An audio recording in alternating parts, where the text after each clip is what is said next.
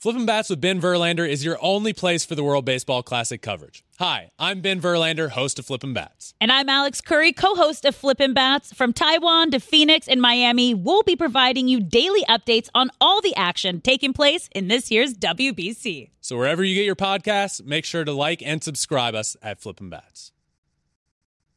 Good Tuesday morning, everybody. Thanks for being with us today. This is Undisputed. I'm Jen Hale. That's Skip Bayless and Shannon Sharp. Hi, guys. How did we sleep last night? I slept amazing last night. I don't know about you, Skip, but I slept well. I'm so happy for you, but I'm happier for me because this is the second day you've been away from the studio, and I am having such a good time here. It's so peaceful. It's so quiet.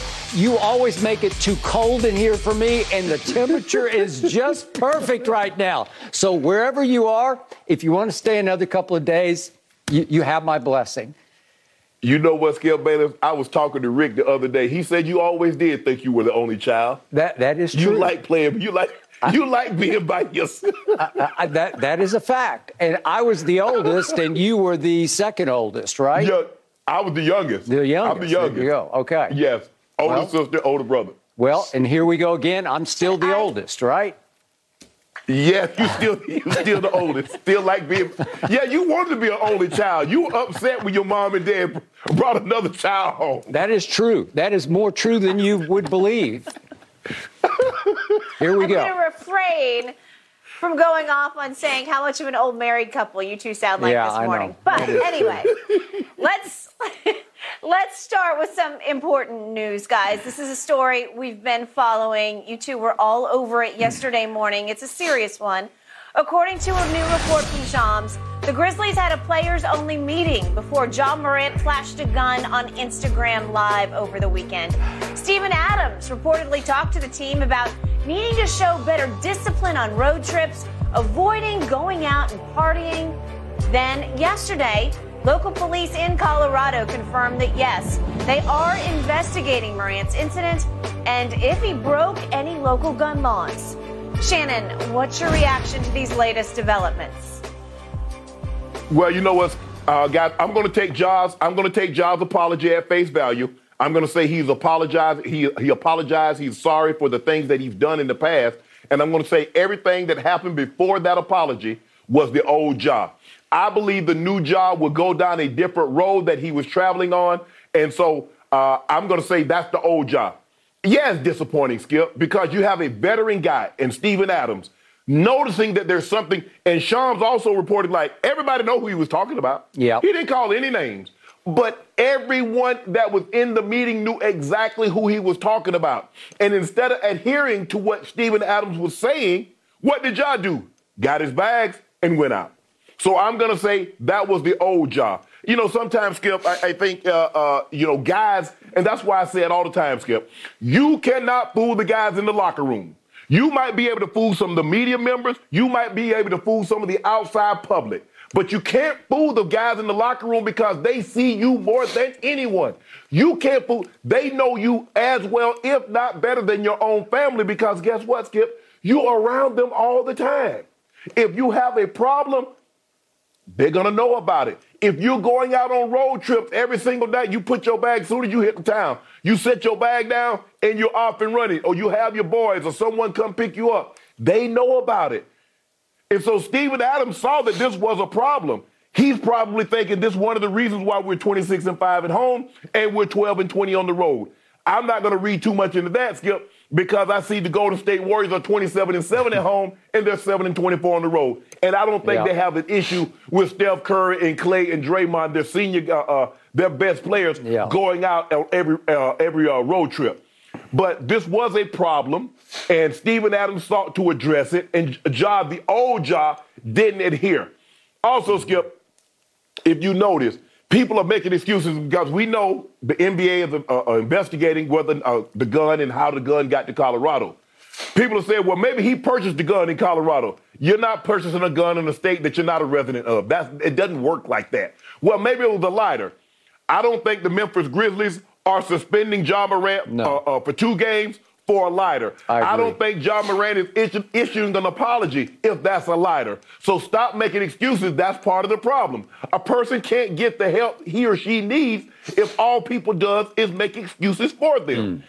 I'm glad Ja finally realized, and maybe it took him going IG Live because he was so tone deaf, because a lot of the issues that he had been dealing with, Skip, that we have started to hear about involved guns. He's so tone deaf. He's so oblivious to what's actually going on. What does he do? He get a gun, and he's twirling around. And I mean, look, Skip, a little old gun like that. When I saw the gun, Skip, the first thing come to my mind was Harlem Nights. You remember the scene with Eddie Murphy? They got the Gatling gun and do like pow, pow. And he told him, put that little you-know-what down. Even though it's a handgun, and I knew the NBA wasn't going to look favorably upon this. They frowned on situations like this because Ja is one of the faces of the NBA, and that's not a good look. And they're investigating to see, how did that gun get from Memphis all the way to Denver? And Ja's going to be in serious trouble if they conclude that gun was in his bag and it left and it originated maybe at the training facility. And so what? They went and that gun was at the arena. I think it's the Pepsi Center. I think that's where they play in Denver, Skip. And then he was at Shotgun Willie's. Skip, you know Denver, that's my old stomping ground. I know. Shotgun Willie's right there in Colorado. Now, here's the thing, Skip, because they were playing like downtown, and so he bypassed the Diamond Cabaret. They got a great steak at the Cabaret. Ooh. Went to Shotgun Willie's on Colorado Boulevard. There used to be one right behind it called the Mile High Saloon. And right down the street where we used to go, Skip, was a club called Jimmy's. Had a great time. I heard that. I saw it on the travel brochure. I don't know anything about these places, but I saw it on the travel brochure one time. Okay, so Shannon, real quick. So this is in what's called the Glendale neighborhood? That's Glendale. Right? It's Glendale. Okay, it's so Glendale. we were in Glendale and Phoenix at the Super Bowl. That's where the stadium is, and there's a Glendale out here in Los Angeles, but there's a Glendale neighborhood there. Colorado. And is it known? I read in the AP report it's known for strip clubs and shoppings, like strip shopping centers, I guess. Cherry Creek is right. It's probably Skip is walking distance. Like Colorado Boulevard runs through, and it's right. It's absolutely right there. And I think that's Mississippi Parker Road in Mississippi. Parker Road and Colorado Boulevard. It's right there on the corner. You can't miss it. Like I said, I don't know if Mile High Saloon is still there, but you're right. Cherry Creek Shopping Center is right there in Glen. It's right there, Skip. It's right there. Okay, so is this like a dangerous area to you? No. Okay. Absolutely not. Absolutely not. Absolutely not. No. Okay. Before I leave you and launch on this, I thought of you last night when I read that Steven Adams had called out the team, but they all knew that it was directed mostly at Ja for their road behavior or misbehavior. Do you remember times in your career as the sort of veteran senior leader of the Broncos and or Ravens when you felt compelled to pull a teammate aside or call a teammate out in front of the group and say, you got to shape up or ship out? Did you have any discussions like that with the younger player? Absolutely, but it was never to the caliber of player that Ja was. One of the guys that I used to have conversations with all the time, and I don't think he'll have a problem with me saying it now, was Clinton Portis. Yeah. Because I saw the talent that he had, but I saw some of the things that he was doing. And so I would always pull him aside. And maybe had I stayed, Mike would have felt comfortable enough to keep Clinton Portis there. But once I retired, Mike ended up trading him to get Champ Bailey in return, and we already know how that worked out. It worked out pretty well for the Broncos. But yes, Skip, you always, because you see some of the things, guys coming in, smelling like, I'm like, bro, go take a shower. Ain't no way you going into the meeting smelling like that. You like you took a shower this morning in a vat of alcohol. Yeah. Come on, bro, what you doing here? Okay. Now, I got two big points to fire back at you with or bounce off you. Okay. You mentioned a road record, 12-20. Again, Golden State is really struggling on the road, but that started from the start. And I continue to tell you there's something wrong with Golden State this year, and I think it all emanated from the punch that Draymond threw at Jordan Poole. They never got right off that punch. And the great culture that they had was fractured somehow. So I don't read as much into that as I do into the Grizzlies' road record, which is 12-20, as you point out. They're a better team right now than Golden State is.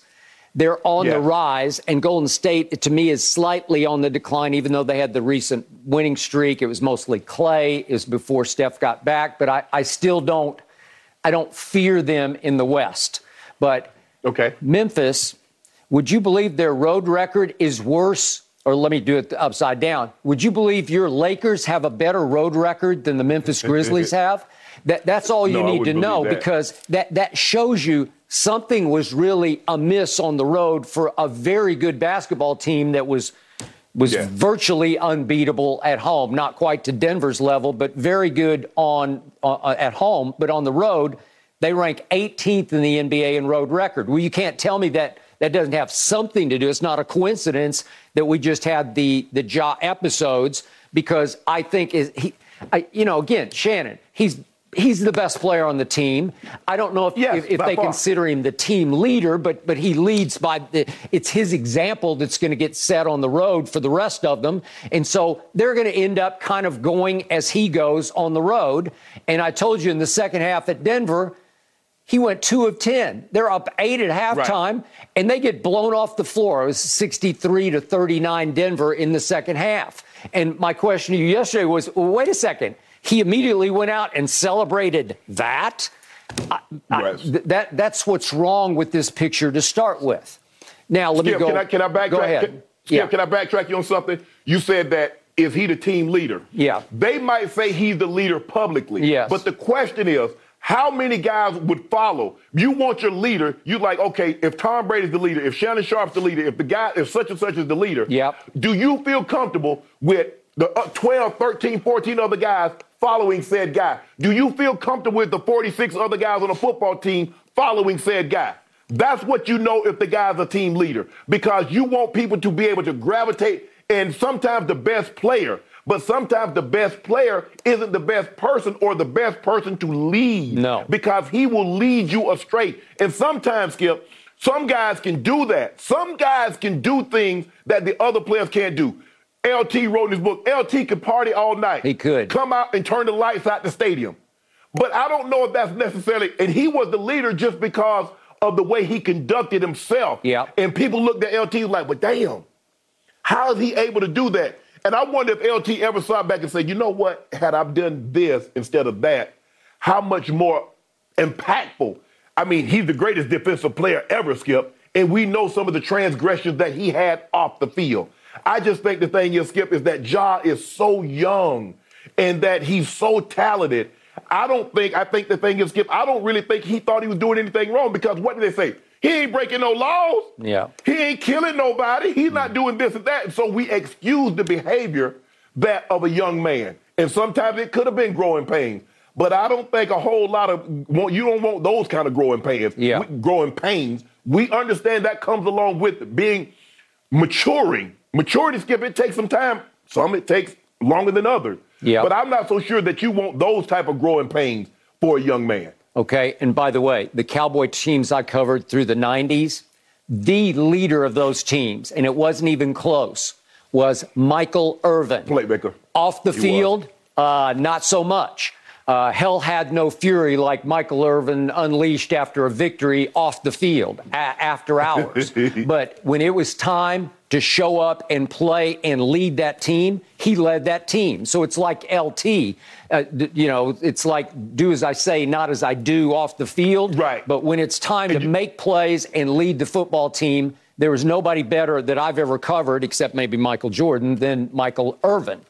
Okay. As long as you don't have too many guys following him down that path, Skip. Michael did what he did. Michael Irvin, he did what he did. As long as you don't have a contingent. Yeah. And I think the thing is, what Steven Adams was trying to say, well, Ja, if you stop this, maybe we can stop this bleeding of losing on the road. And maybe because, Skip, if I'm a young guy, I look at the guy that's doing what he's doing. I'm like, man, as soon as I get in the situation, that seems to be okay. That's what I'm going to do. So you always try to set a positive example. Yeah. So there's not a veteran leader on the Grizzlies except for Steven Adams, and I'm not sure he counts because he's not good enough. He's not a rising star.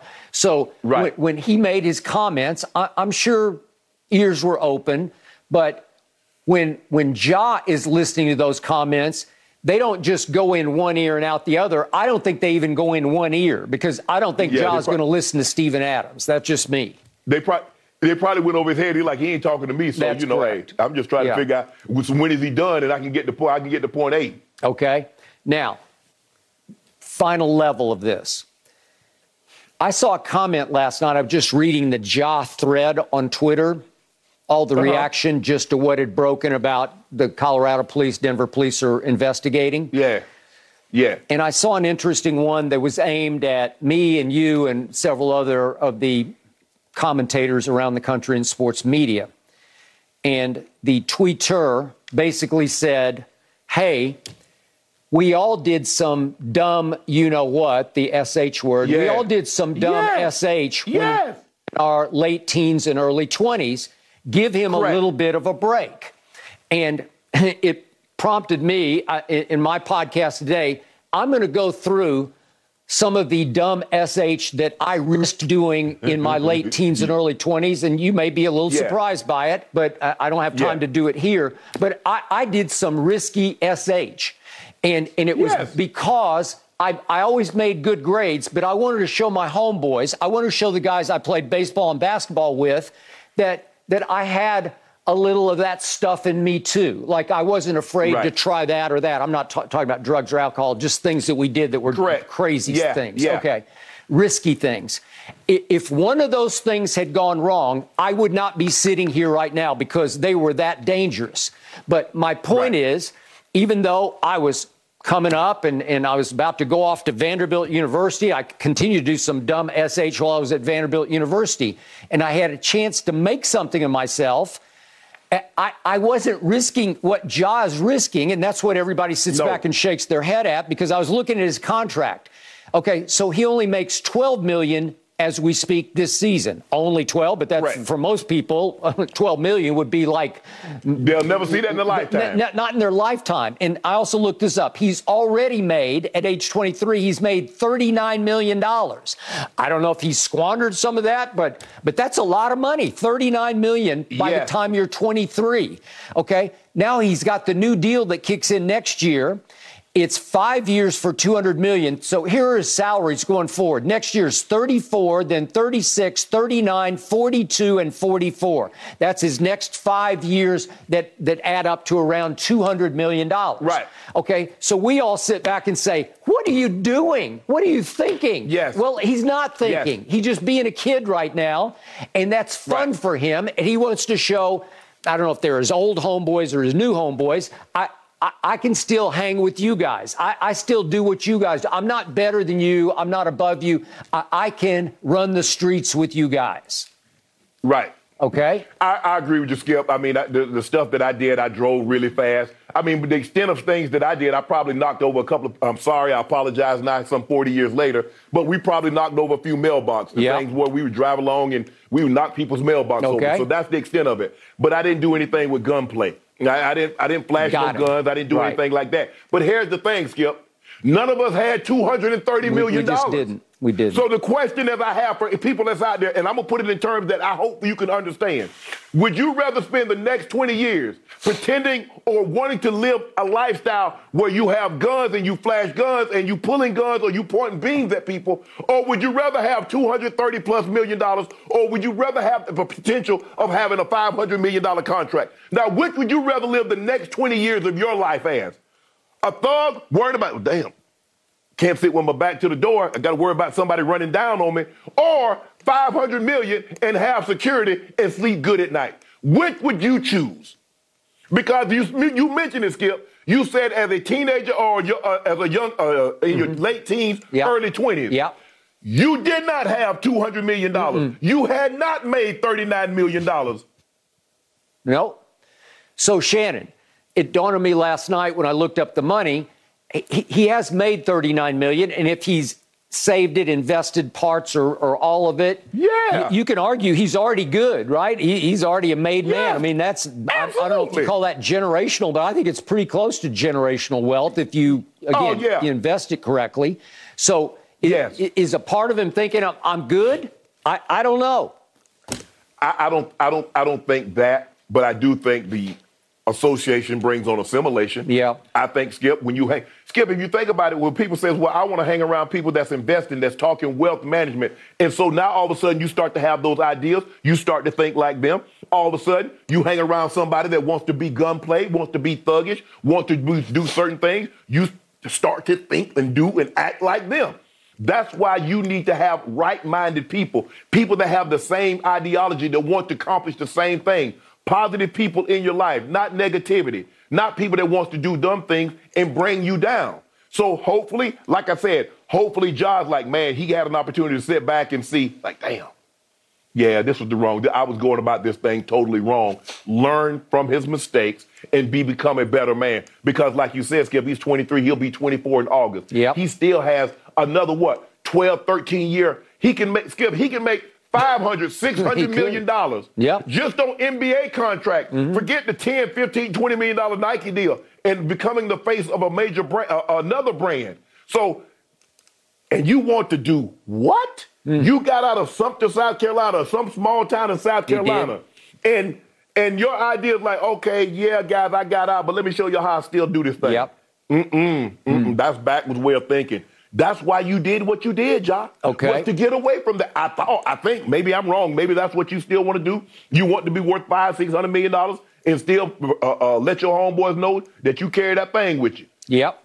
To each his own. And final thought, Shannon.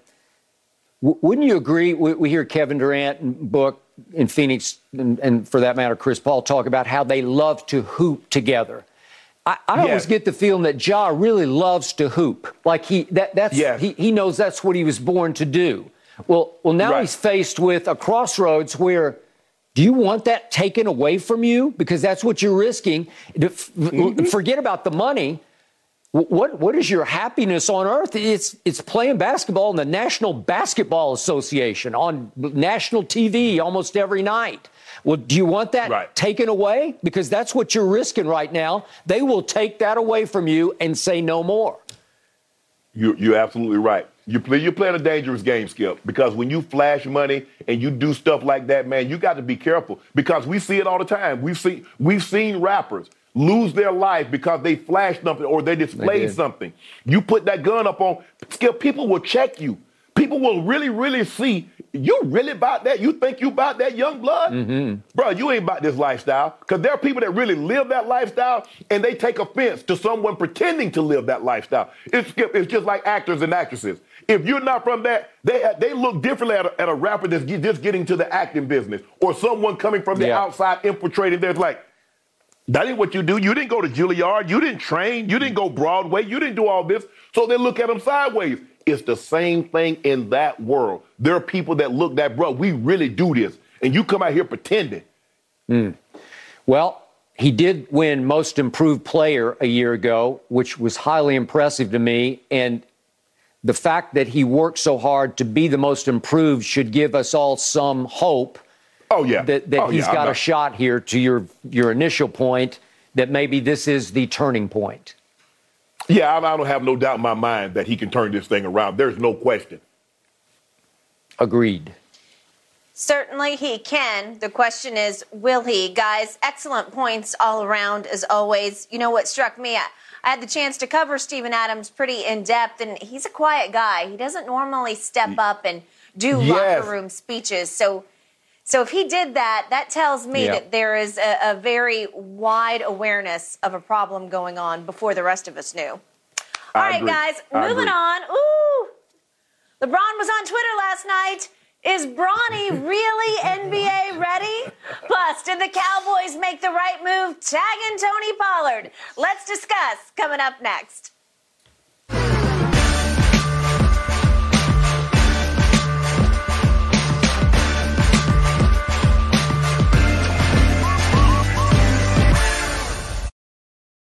This episode is sponsored by BetterHelp because your mental well-being matters. A lot of us spend our lives wishing we had more time. The question is, time for what?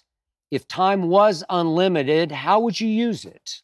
The best way to squeeze that special thing into your schedule is to know what's important to you and make it a priority. Therapy can help you find what matters to you so you can do more of it. Unlock the power of therapy with BetterHelp and witness the transformative benefits it brings to your life, from gaining valuable insights into your thought patterns to building resilience in the face of challenges. Therapy empowers you to navigate life's twists with confidence. BetterHelp offers a convenient online platform. It's designed to be flexible, fitting seamlessly into your schedule. With a simple questionnaire, get matched with a licensed therapist and switch therapists at no extra cost. Learn to make time for what makes you happy with BetterHelp. Visit BetterHelp.com/UndisputedPod today to get 10% off your first month. That's BetterHelp, HELP.com/UndisputedPod. Your mental health journey begins here. And I won't back down. LeBron James certainly got social media buzzing overnight after he tweeted some really high praise for Bronny. All right, check this out. LeBron tweeting, quote, "Man, Bronny definitely better than some of these cats I've been watching on League Pass today. Bleep, lightweight, hilarious," end quote. LeBron ended the tweet with 4 laughing, crying emojis. Ooh, Shannon, what do you make of this? Skip, I know LeBron James loves his son. He loves the maturation that he's seen from his son, from a freshman all the way to a senior. Yep. And he's seen the improvement. He's had an incredible run during these state playoffs. But I'm going to disagree with you on this one. Now, I understand that LeBron James knows more about basketball and has a better eye for talent than I do.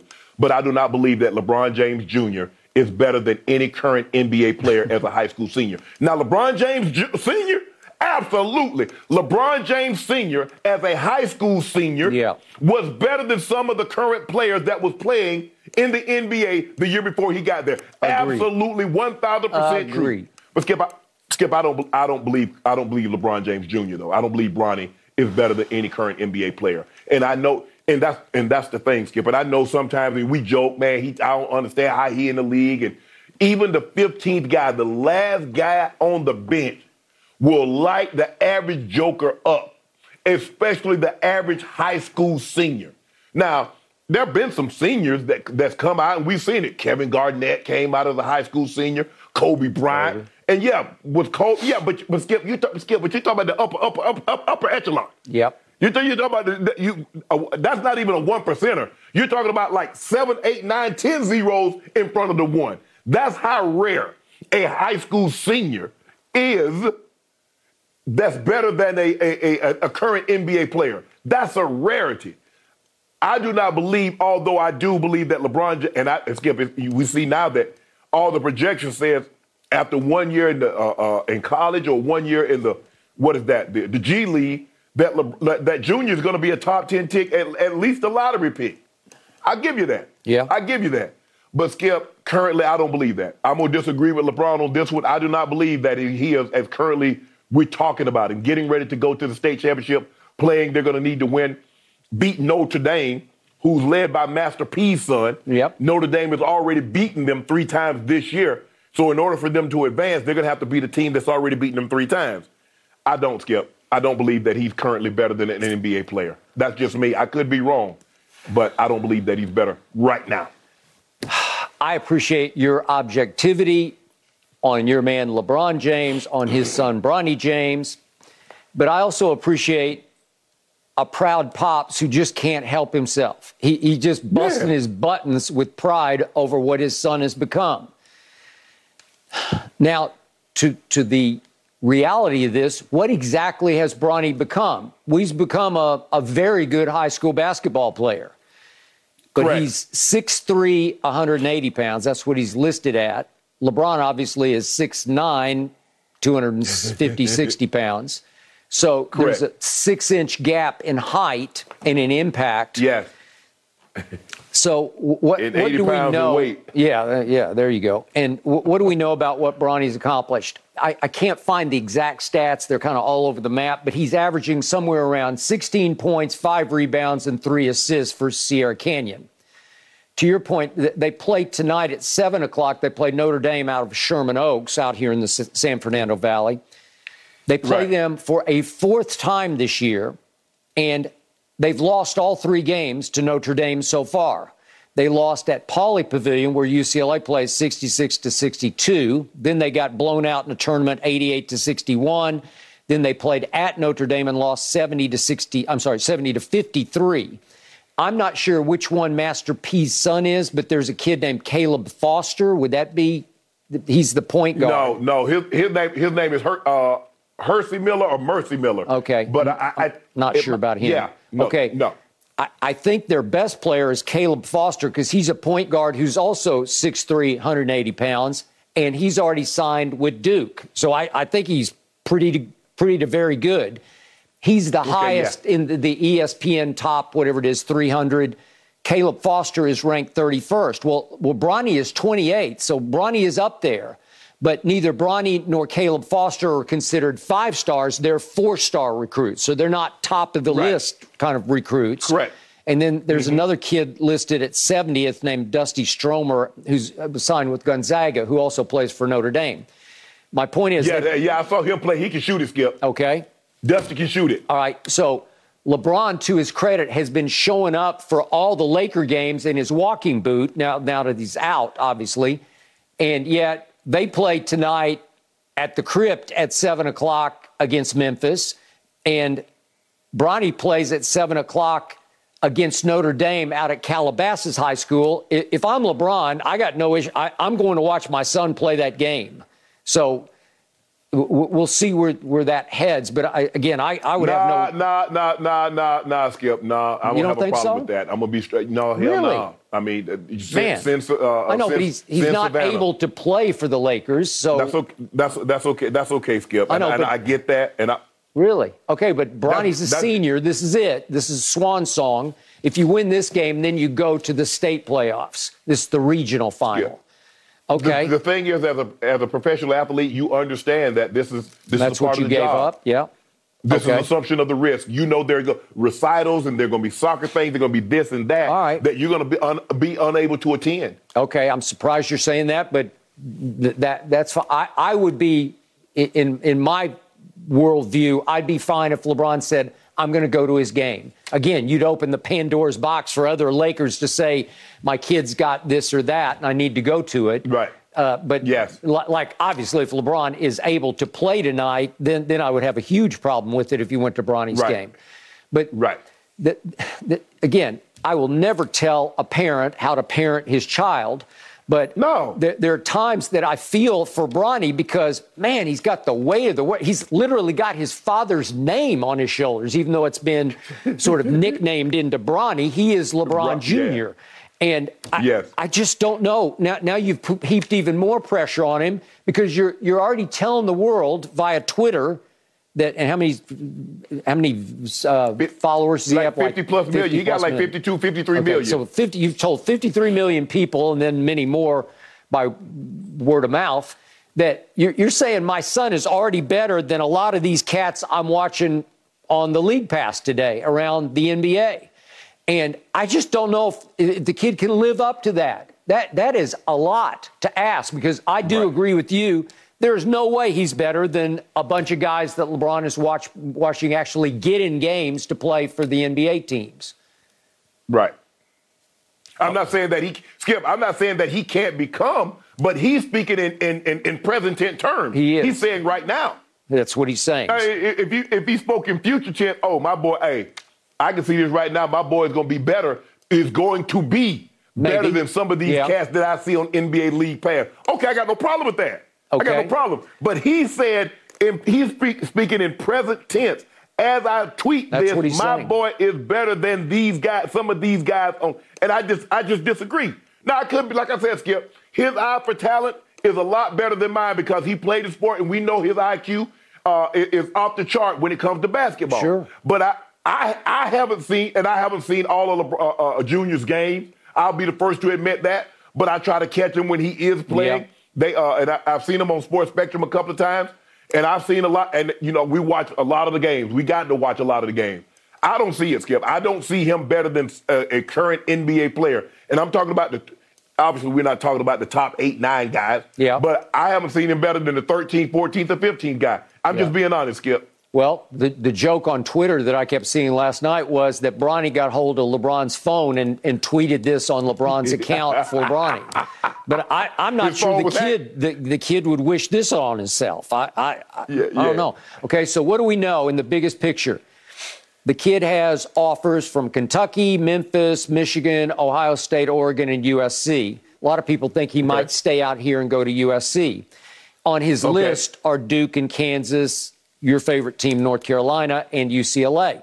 So he is a hotly sought prospect, but there's still a chance because he hasn't committed. He'd go G League Ignite, spend a year there. He could even take the LaMelo route and go play overseas.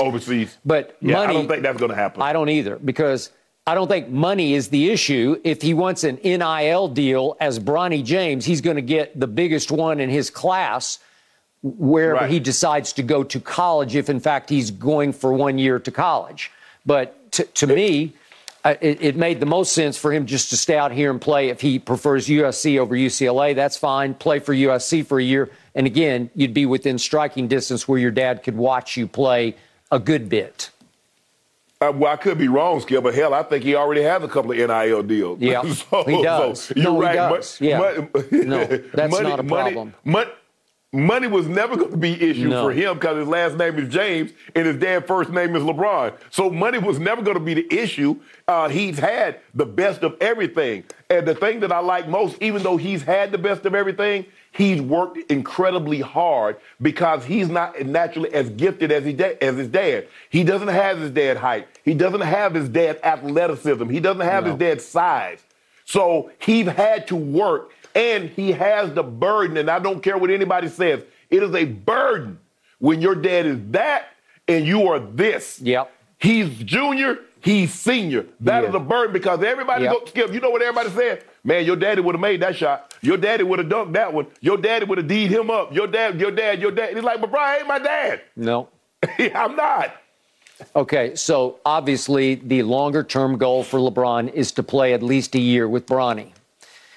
And it's possible LeBron, there's method to the madness here, that he's trying to make sure he hypes the value of his son so that he makes sure that his son gets drafted high enough that he will have a shot to be a starter as a rookie.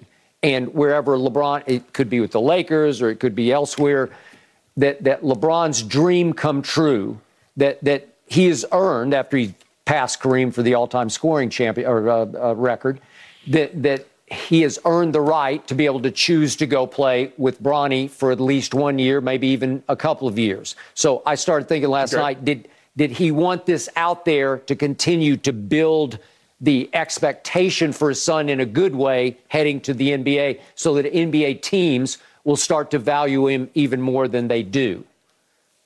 Well, what's Skip, the thing for me is I like to under-promise and over-deliver. Yeah.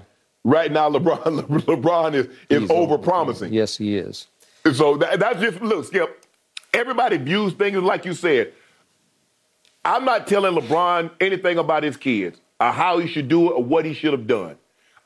Because I have kids of my own, and I've done the best job I possibly could. There's no hand manual, and what works for your kid might not work for my kid, and what worked for mine might not work for yours. Yeah. But, Skip, and the thing is, Skip, and everybody knows, this is not a secret. Everybody knows how I feel about LeBron James. But, Skip, I've always tried to be as honest and objective when speaking about LeBron as I possibly could. And I'm trying to be as objective and as honest as I possibly can. I do not believe, this is my own personal opinion, that LeBron James Jr. currently, as I'm talking about, as you and I are having this discussion, is better than any current NBA player. That is just my humble opinion. I was racking my brain last night. I had on a little bit. I was flipping around. I was watching Dame play at Detroit. And remember Corey Joseph, who used to play for my Spurs back in the day? Yeah. He played a good bit last night for Detroit. He's still up and running. And I started thinking, is Bronny as good as Corey Joseph? I don't know. Maybe he's in the ballpark of Corey Joseph, but Corey Joseph has been playing for a long time, man. He is a sly one. What do you think if I were to take the 13th best high school player, the 13th best, 14th, 15th best NBA player, and put him in high school, what do you think he'd average?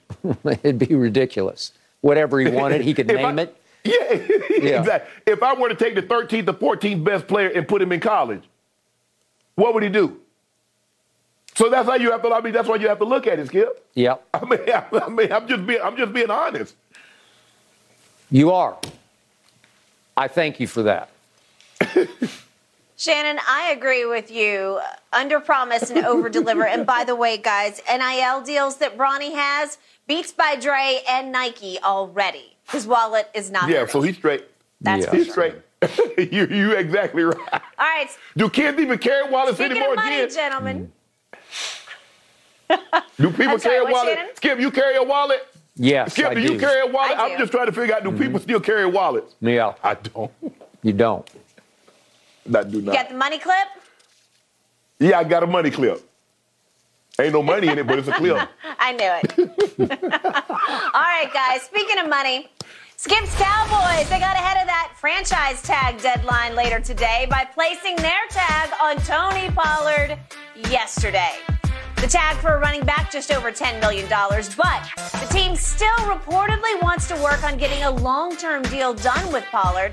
They have until July 15th to do so.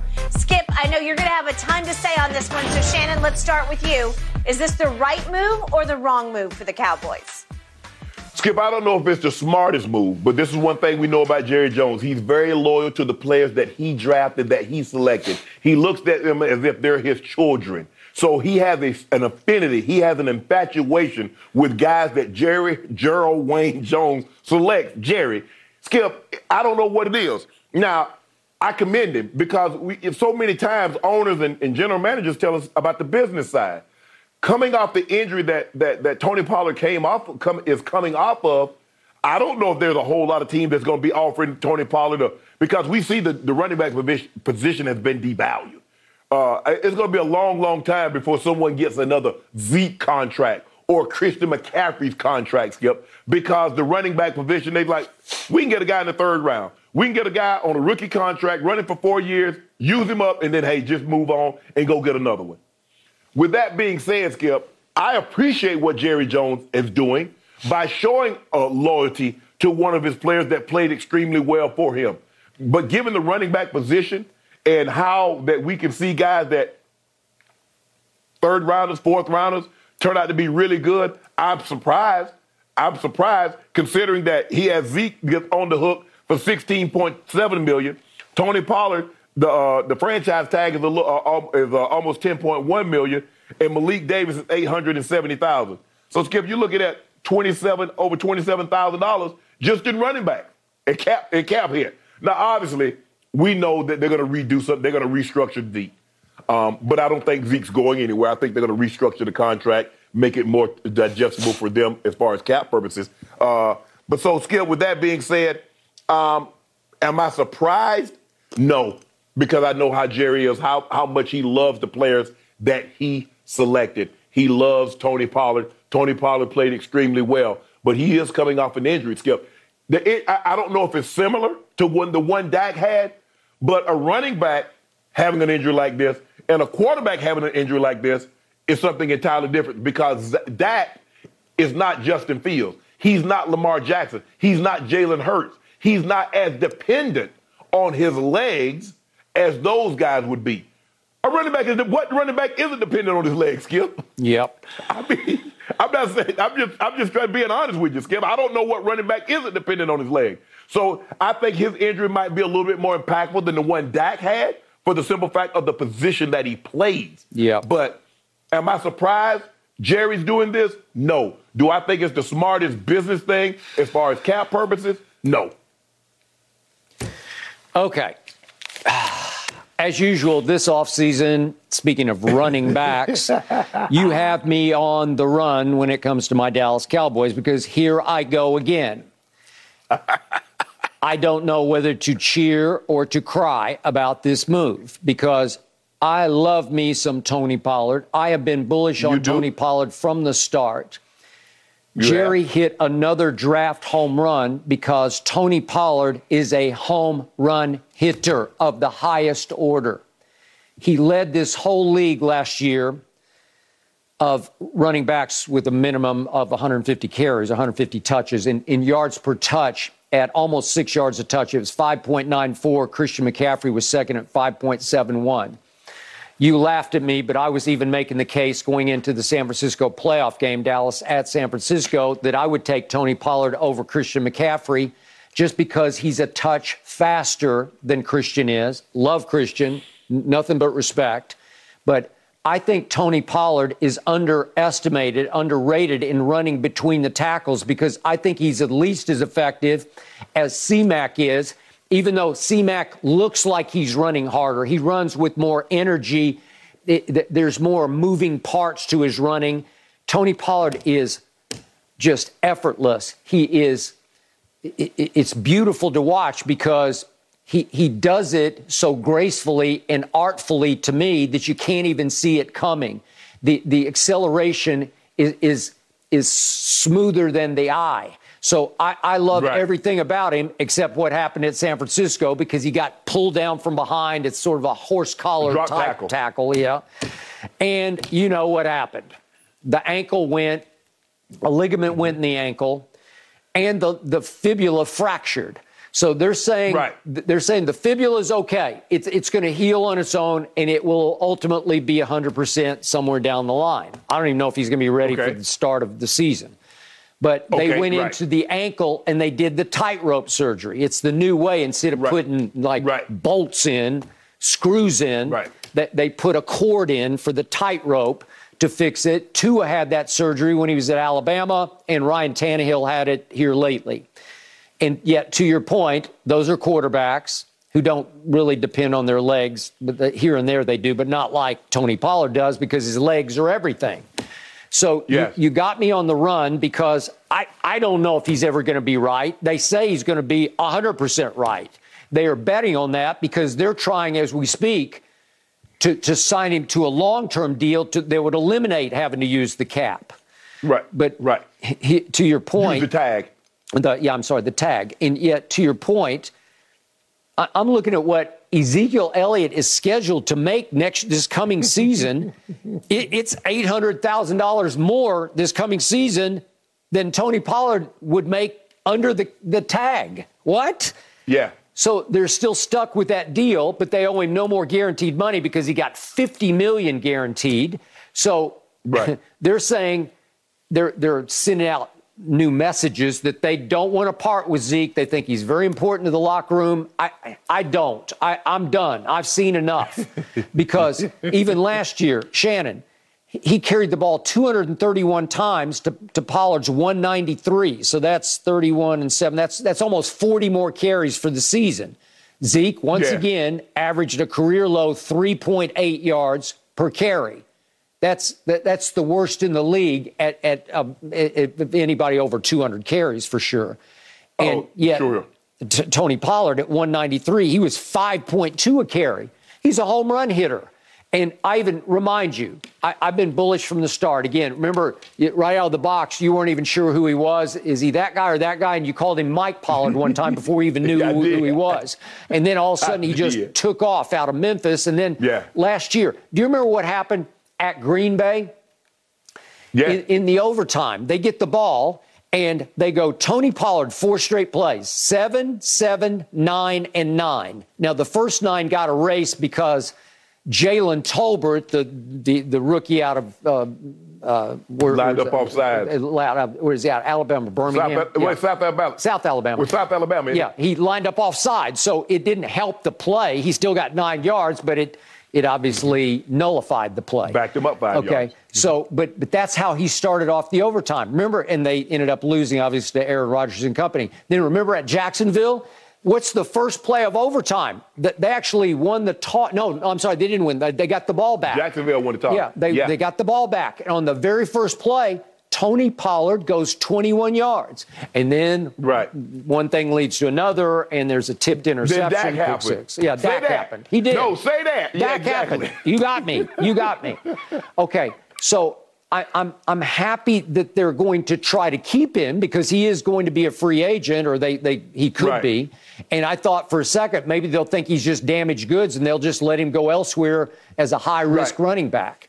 Well, the reason I got burned over this, the reason I'm still a little gun-shy over this is because when I was all about Ezekiel Elliott back in 2019, he goes and holds out at Cabo, and I'm thinking you have to have him because he's the driving force of your team. He had been for his first 3 years.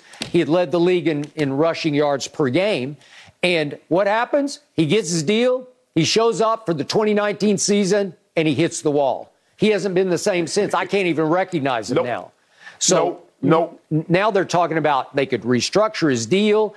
You know, it's almost like they'd give him $1 an hour and he'd be happy to still be a Dallas Cowboy. I don't know, because they want him around. I've seen enough. It would help the cap if you just went ahead and cut bait.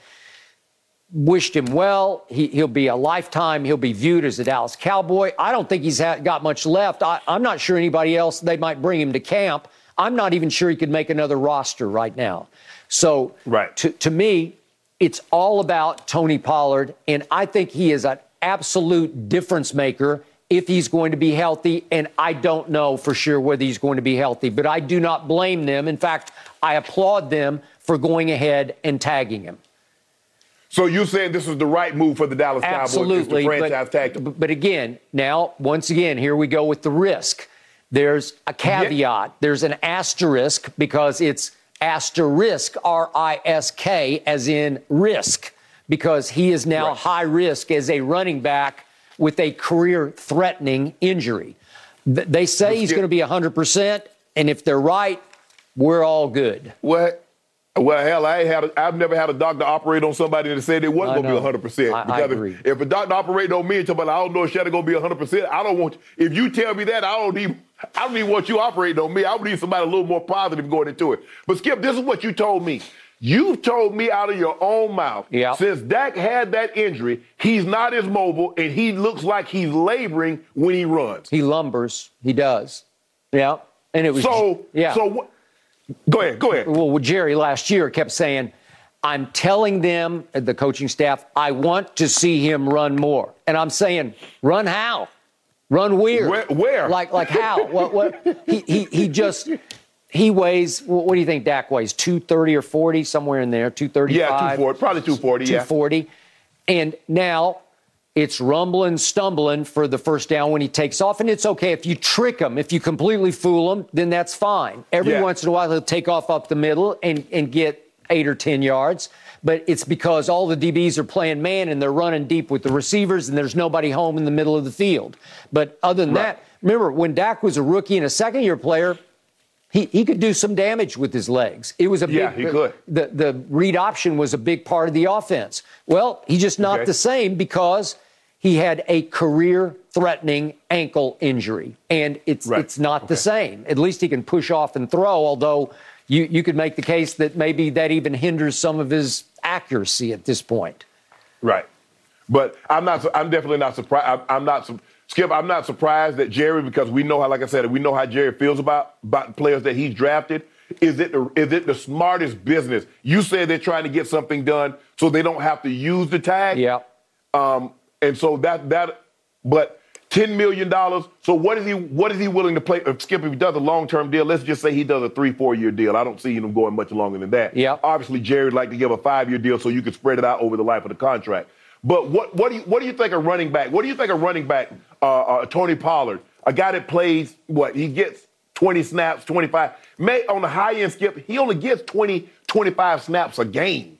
Okay, I think 25 is on the high end. Okay, but I think he's bell cow. I think he can take the pounding. Again, not for more than 4 or 5 more years, but I think he is built to last as far as running between the tackles on occasion. So I don't know. I don't even know what the going rate is. Is it 25, somewhere in that range, 20 to 25? You keep pointing out, you got Micah coming, you got Trevon Diggs coming, you got No, they're not. No, Skip. Trayvon Diggs and Mike are here. They're not coming. They're here. No, that big Moby Dick, that giant big white whale is Michael Parsons. Yep. He's coming up next year. Yep.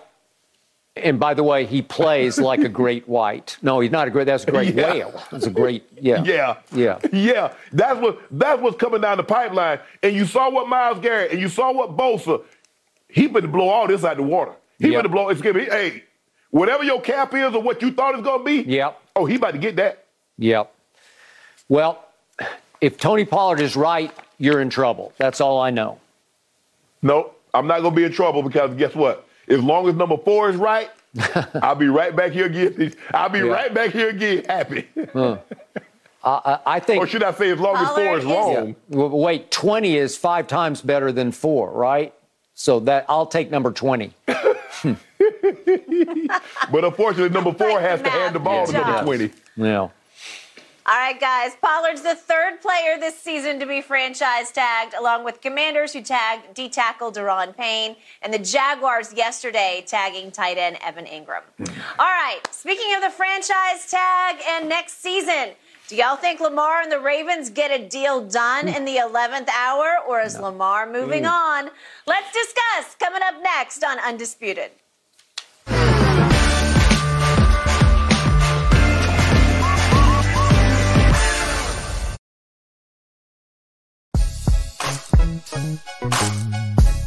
Lamar Jackson and the Ravens still do not have a deal in place. Reports are now Baltimore will indeed franchise tag Lamar ahead of today's deadline. Yesterday, Ravens Executive Vice President Ozzie Newsome said in an interview the negotiations will, quote, go up until 3:30. A lot of energy will be utilized in trying to get a deal done.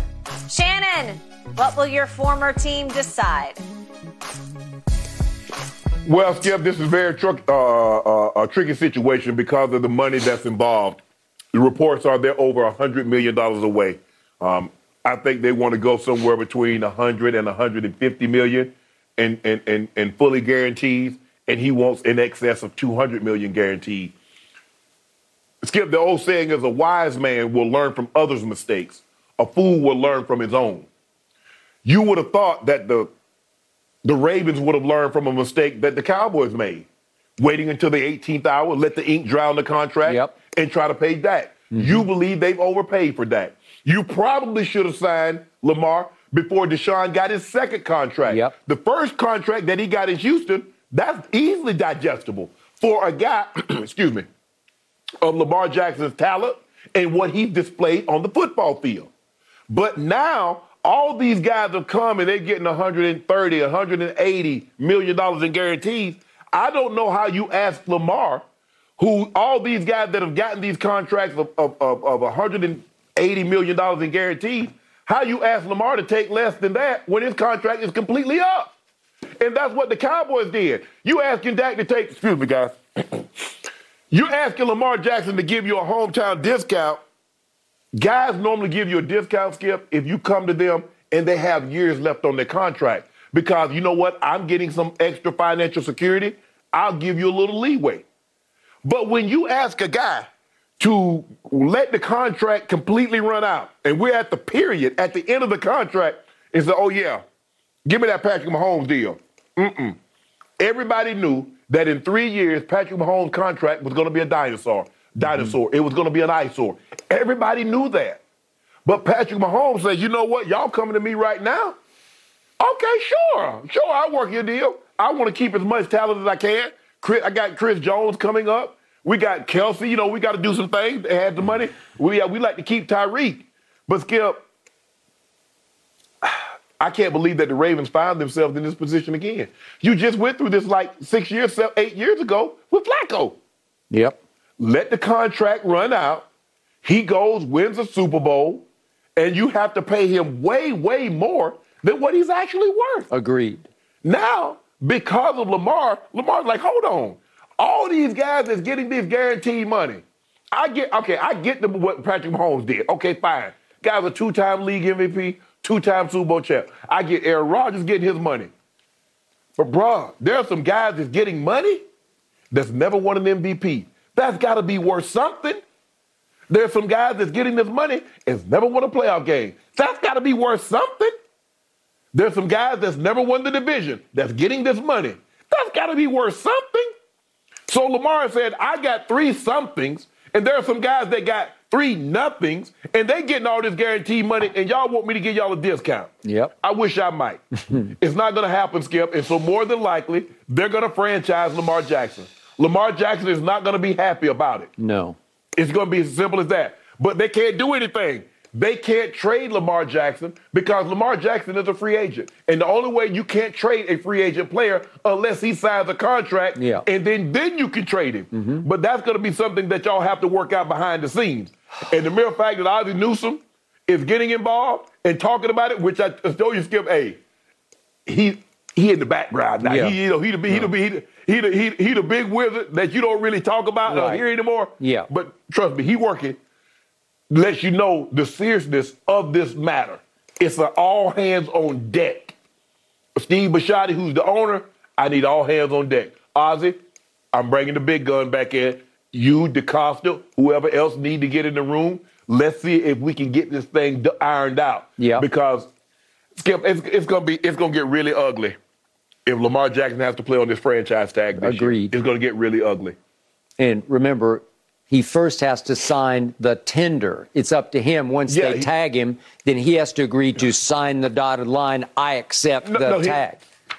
No, he ain't going to sign the tender. He's not signing the tender until July. Because if you sign the tender and you don't show up for OTAs or excuse me, in minicamps and stuff, they can find you. So he ain't signing no tender until that's way.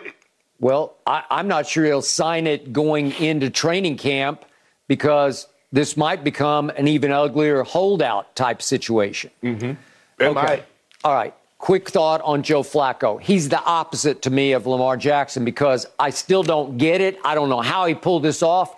But when Joe Flacco got to the postseason, albeit with really good teams around him, really good defense to have his back, he just lit it up. He put up numbers I never thought he was capable of. I look back at his playoff numbers. They're all-time great. They're sensational. Yeah, I don't get it because he couldn't back it up in the regular season. So they, to your point, they give him and his agent Joe Linta, a guy I've known for a long time, they give him their money. They had no choice. And here he goes, and he turned back into Joe Fluco in the regular season. He's average at best when it really matters in the regular season. Okay, Lamar won the MVP of this league, and it's hard, man. He did that. Yeah. He led the league in touchdown passes because he can throw darts with the best of them. So he did that. He proved that. He has not proven what Flacco has proven in the postseason. Not yet. Correct. We haven't gotten there yet. But you know what Lamar is. He's a proud, tough, strong young man. And once you offend him deeply, once you show him we're not sold on you, once he says, wait a second, I died for your cause. I got beat up for your cause. And now you're not going to make it right with me. You're not going to pay me what I earned. And I don't blame him. He's furious because he knows deep down they don't really believe in his ability to stay healthy for the long term. I don't know. Maybe they don't believe in his overall ability long term. Some people don't. I do. But the point is, it feels like the bridge just isn't on fire right now. It feels like the bridge is smoldering embers, like it already burned to the ground and it's just smoldering. Yeah. And it feels wrong to me. It felt wrong all year. I know he came in this year, and I was told, I told you I heard from one of the players inside who were in the quarterback, in the offensive meetings, who said, Lamar barely participated because he was angry about how he was getting treated. Well, when it was time to play, he played.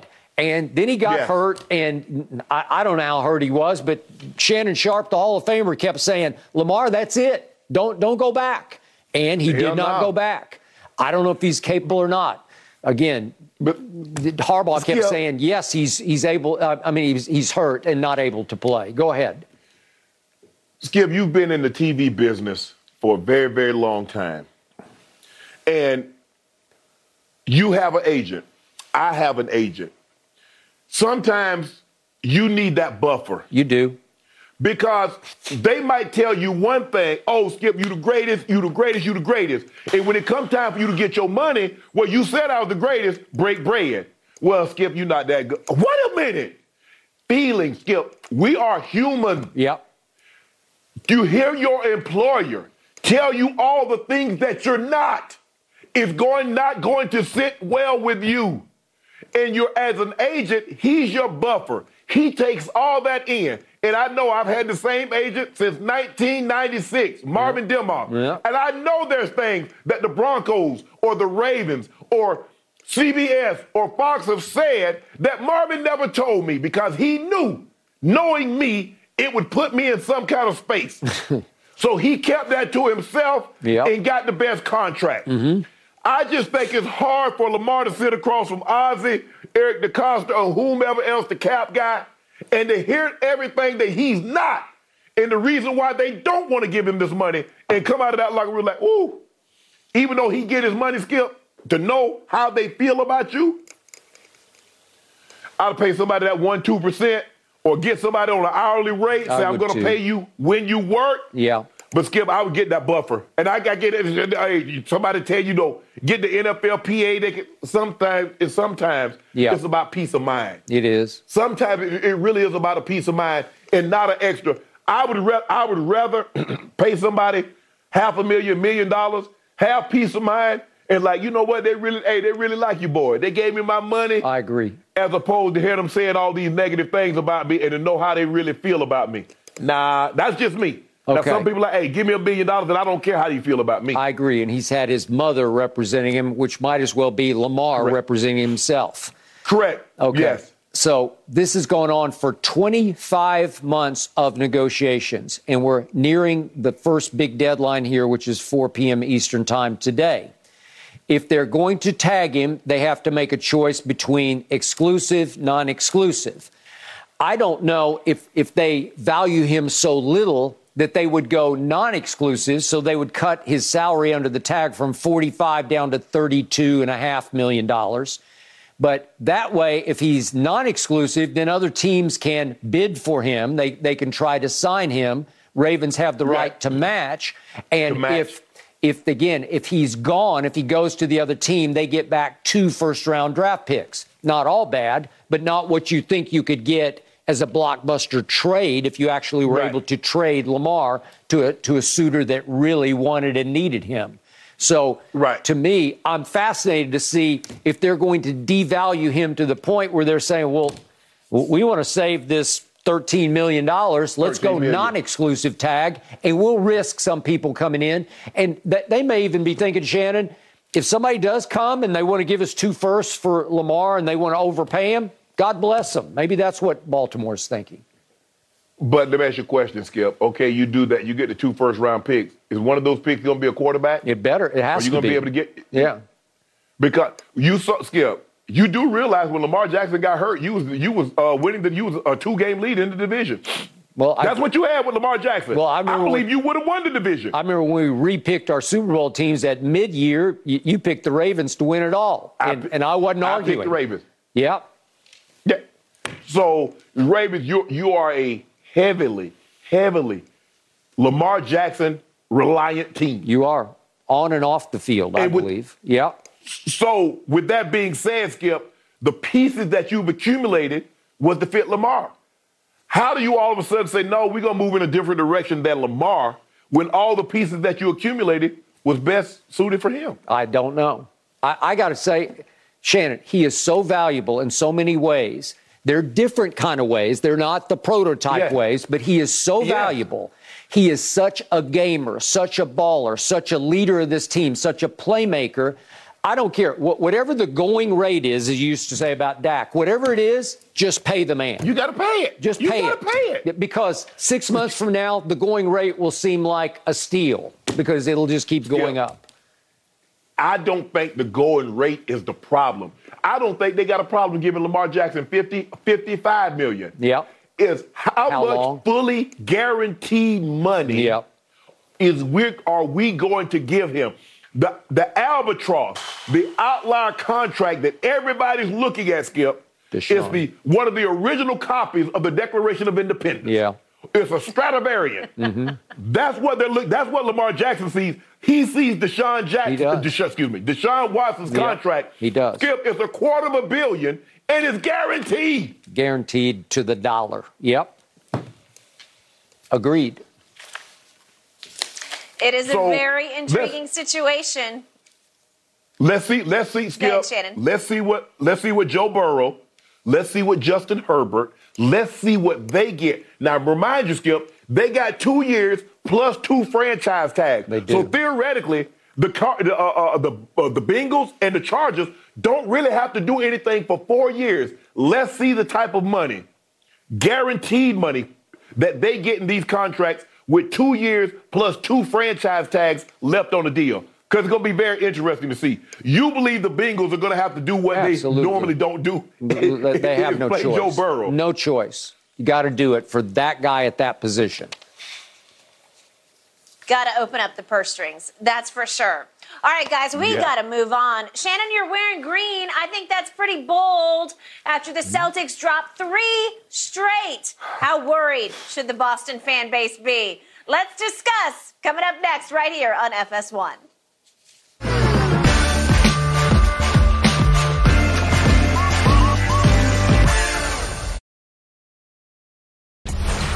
Over to Boston now. The Celtics have lost 3 games in a row after a 118-114 overtime loss last night to the Cavaliers.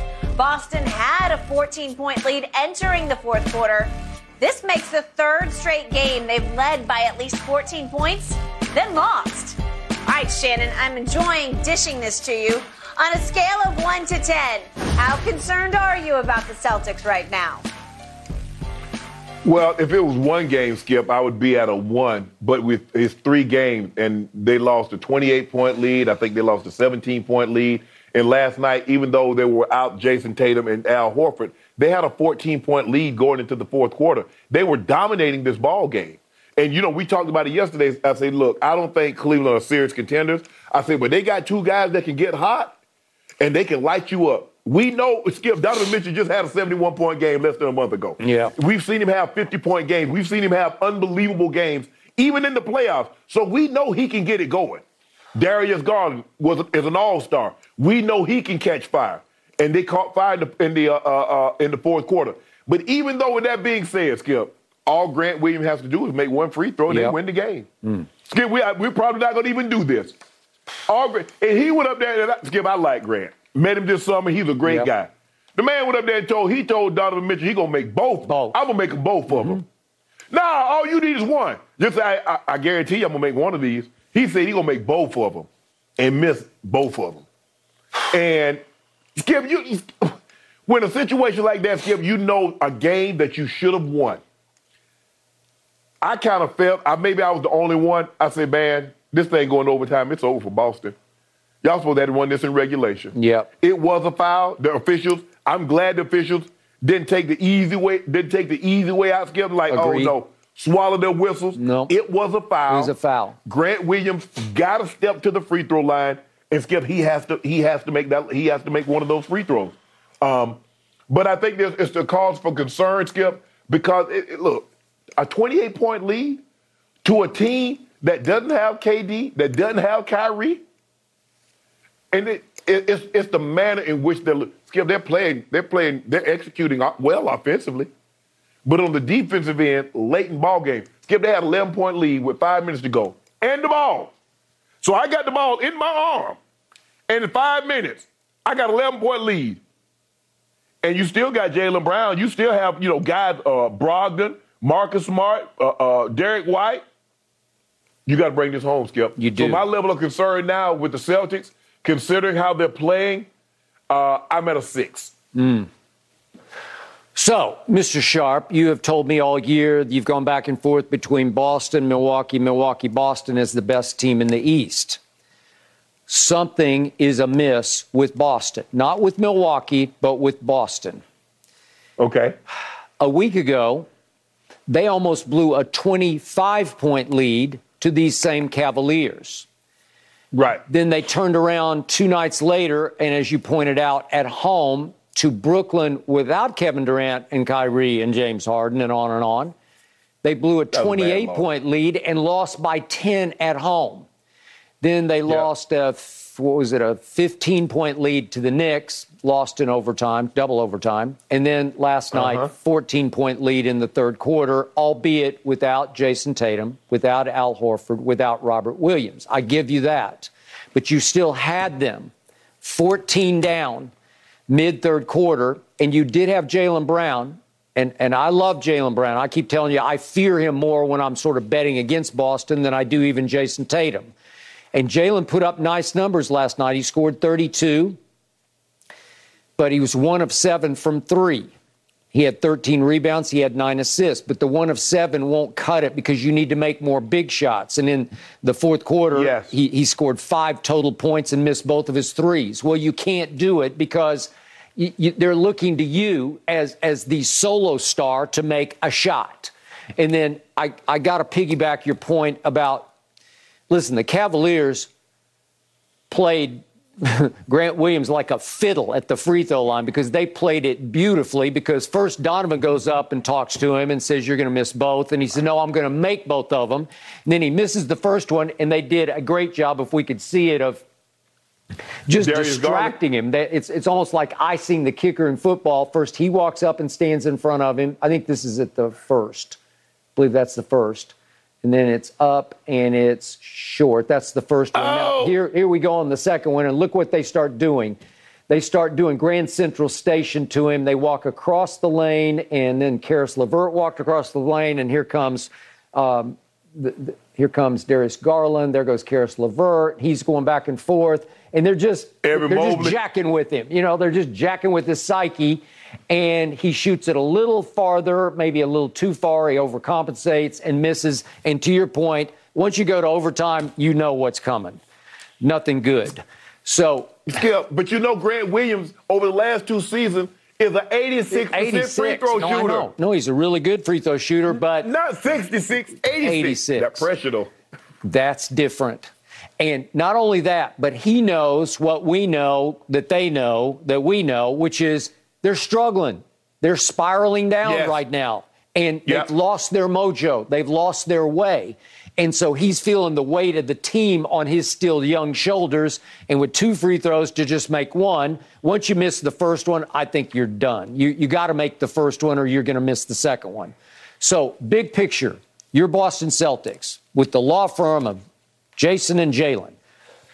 Okay, they have now lost 3 games to the Cavaliers. No huge shame, but they have lost 3 times. They've lost 3 games to the Knicks already. They've lost 3 games to Orlando, 2 of them at home. And they've lost to Chicago twice. They've lost to the Pacers. They've lost to Oklahoma City. They have some bad losses. They have some big wins. There are nights when you look at them and say, boy, they look like they could win it all this year. Okay? Yes. I got it.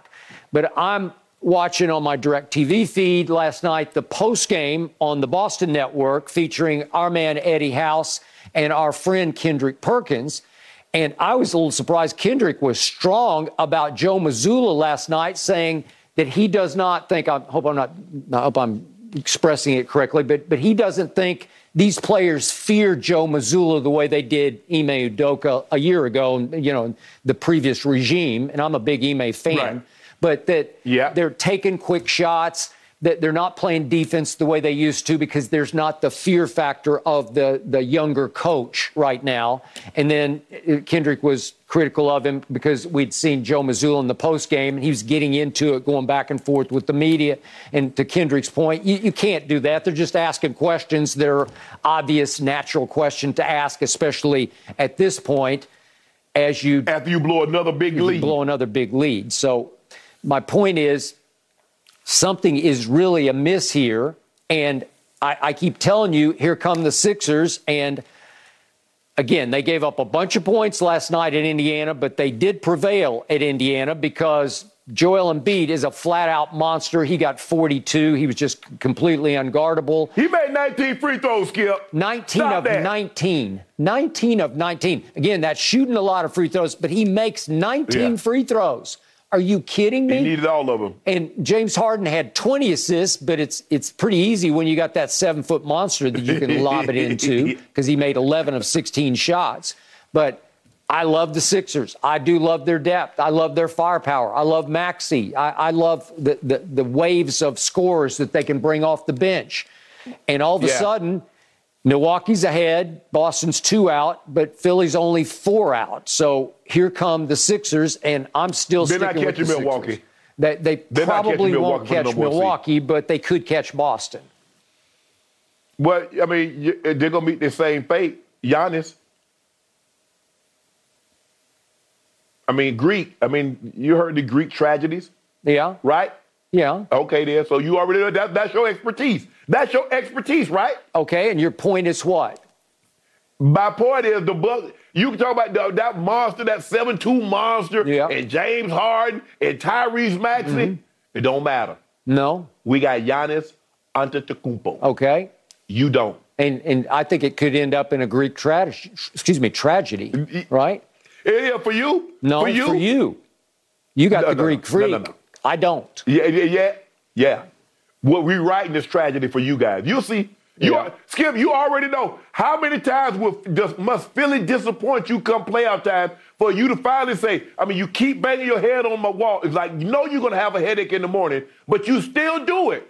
How many times must they disappoint you? They disappointed you against Toronto. They disappointed you against the Hawks. They disappointed you last year. They keep disappointing you, but you keep going back. I still believe in Doc Rivers. I know he's on something of a hot seat this year because they better perform and produce in the postseason. But I still believe in Doc, and I believe in Joel Embiid as long as he, knock on wood, stays healthy and doesn't get an upset stomach. Right? You know what's coming, Skip. You know Giannis in these playoffs, man. Yeah. Ever since you talk about they built the wall and he can't. He said, I don't care nothing about no wall. He said, I jump over the wall. Well, maybe he can trick him up in the postseason and get more triple doubles with a fake rebound. There you. Well, I campaigned against that one hard. Yes, you did. To the playoffs. That's for sure. And then we'll see who flips the switch in the postseason. All right, guys. Skip's Cowboys. You think they're going to be bringing in a superstar receiver this offseason? Let's discuss on the other side of this break.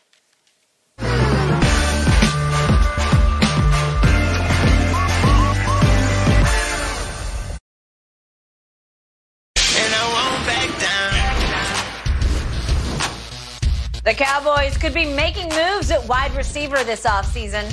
Jerry Jones telling Clarence Hill Jr. he has the same interest in Odell Beckham Jr. as he did during the season.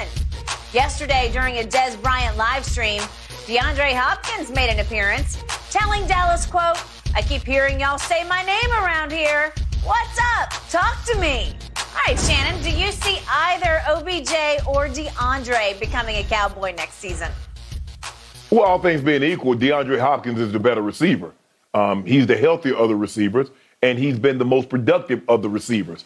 Although he was only limited to 9 games last year, he still had 64 receptions for 717 yards. You extrapolate that over a 17-game season, 17 games, 7 catches per game. That's almost 120 catches per game. He's going to be well over 1,000 yards.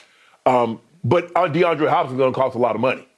And we know Jerry Jones ain't really trying to spend that kind of money. And DeAndre Hopkins is a number 1 receiver. I believe that CeeDee Lamb has solidified himself as a number 1 receiver. So are you going to really bring someone else in to challenge him for that number 1 slot? I don't think so. So I think D-Hop is off the table. Odell, the question is, how healthy will OBJ be? That is the unknown, Skip. We hadn't played in a year. There was some flirting going on. A lot of, I like you, texting, tweeting, hey, I like you, what you doing. But nothing ever materialized. If OBJ is healthy, yes, he can help the Cowboys. Being the second option, CeeDee Lamb continue to build upon what he did last year. I like what I saw. I had my questions. You know that, Skip. I ain't breaking news to anybody. What I saw from CD at the end is not what I saw at the beginning of the season. So I like what I see. I like where he's headed. The only question I got is OBJ healthy? If he's healthy, I believe he can help the Cowboys. If he's not healthy, then what, Skip? I mean, at some point in time, you can't keep having these injuries and coming back as you approach your I think he's 30. I think OBJ is 30 now. Probably be 31 once the season starts. Yeah. I would, if I'm the Cowboys, I would rather have D-Hop, but D-Hop's the number one, a true number one receiver. You have a true number one receiver. CeeDee Lamb is about to get paid. You're not going to pay CeeDee Lamb and DeAndre Hopkins. So OBJ probably would be the best option for them. Jerry seems to have an infatuation with OBJ. He does. So here we are. Here we are. All right. Issue number one, DeAndre Hopkins. So he's hanging out in Dallas in the offseason. He's on Des Bryant's podcast. Mm-hmm. And the quote is, I keep hearing y'all say my name around here. What's up? Talk to me. DeAndre, I don't hear anybody saying your name. I don't know what you're talking about. I think you're trying to talk it up yourself. I think you're trying to speak it into existence because who wouldn't want to play for our Dallas Cowboys? He's got 2 years left on his deal. He's still property of the Arizona Cardinals. He is going on age. He will play next year, D-Hop will, at age 31 while making $31 million. It's way richer than Jerry's salary cap blood at this point. Yeah. Is he still at sort of the tail end of his prime? Sure, he is. Yeah. Is he better than CD? I don't think so, but it's close. You know, you could go back and forth all day. Yeah. CD's much younger, obviously, and more explosive to me at this point than D-Hop is. So he can campaign all he wants. That ain't happening because, Shannon, not only that, but you would have to then actually make a trade for him. So you would have to send draft picks to Arizona for DeAndre Hopkins. Well, what would it take? A 2 or a 3? I don't know. Probably at least. At least. Okay. Forget about it. But do not forget about Odell Beckham Jr. because to your final point, when Jerry gets infatuated, he stays infatuated. He has fallen in football love with having Odell as part of the Cowboy family. He loves what Odell is made of because he's born with charisma. He's got flair. He's got swagger to him that comes naturally. He is a social media giant, as you know. He is a playmaker of the highest order because he made the greatest catch in the history of football against the Dallas Cowboys on Sunday Night Football long ago. What was that, 2013, in a game on a Sunday night at New York. We're watching it right now. The catch of catch on Brandon Yu's car in a game that the Giants actually lost to my Dallas Cowboys, fittingly. Okay. So at the end of the year, to your point, they're flirting back and forth. And I know what Jerry wanted. He wanted to bring the guy who'd been the catalyst and difference maker at the end of the year for the Rams winning a Super Bowl into the Cowboy locker room a month or so ahead of the playoff run that Jerry was hoping would be a Super Bowl run with a new catalyst of Odell. Well, the telltale was Odell wouldn't run for them. I'm not talking about running on a treadmill like he posts videos of. He would not go run football field routes. He would not cut he knew he wasn't side healthy. to side. He was not ready. Skip, he knew he knew he wasn't healthy. No. So why go out there and embarrass myself and probably set myself further back? Yeah. Let's just hold tight. Let me have another complete offseason to heal this thing up. Okay, free agency is going to start next week, right, Skip? I think it starts next week. Yeah. Okay. Okay, so now if I need to. Yes, now you need to go run for somebody. Yes, you do. Yeah. Okay. But Jerry, when he decides, and he is bull in China shop and cannot be stopped. The sticking point here is obviously Odell thinks that he's worth at least $20 million a year. I don't see. Hell no. Well, I don't see that they have $20 million because they gave Gallup his money, and he was not ready to live up to the money last year coming off his ACL surgery. Well, Skip, how the hell you going to have two $20 million receivers? You can't. Because you know damn well CeeDee Lamb's going to want $25, $30 million. Absolutely, and I'm gonna have so you can start at 30. And you got, Skip, you got Michael Gallup on the roster for $13, $14 million. You do already. Yep. I got it. Okay, so Jerry is trying to sell Odell, and he met Odell's mom at the NFL Honors. Honors. Yeah. and he loves the family. And I get it. I got it. But he's now trying to sell Odell on taking that America's team discount, because I'm sure Jerry's whispering in Odell's ear, you were born to be a Dallas Cowboy. Well, I kept telling you that at the end of the year. I agree with that. I think he looked good in that metallic blue with that star on his helmet. I think he would rise and shine in Dallas. I think he would love the stage because it's like Hollywood, Texas. And he's played in Hollywood, California, and he should end his career as a Dallas Cowboy. The problem is they don't have no $20 million. It's not going to work. If you want that kind of money, you need to go be a gate attraction in a smaller market. I don't know. Somebody out there might give him that kind of money. Are we sure that everybody is not going to want him to take that discount? Yeah. Are we sure that he can go somewhere else and get $20 million a year? It's hard for me to see a scenario, a guy coming off 2 ACL injuries in the last 2 seasons, at 31 years of age, getting $20 million. Yeah. Teams are not going to want to tie that kind of money up because he's injury prone late in his career. Well, he's been injury prone in his career. He's had major injuries the last 2 to 3 years in his career. I don't see the money that what he's asking. I don't know if that money is out there, Skip. No. Shannon, it's the same ACL twice in a row. It's hard, man. It's just it's hard to be you again. It's hard to be that guy again. Again, you talk about running backs depend on their legs. Well, so do wide receivers. Maybe not tight ends, but wide receivers depend on their legs. And he needs his burst back. He does. But Skip, he broke his leg, his foot, his ankle. He did. He had the hernia surgery. Yep. So his body has been beat up the last 5 years. Yeah. And so that's the question. What does he still have juice left?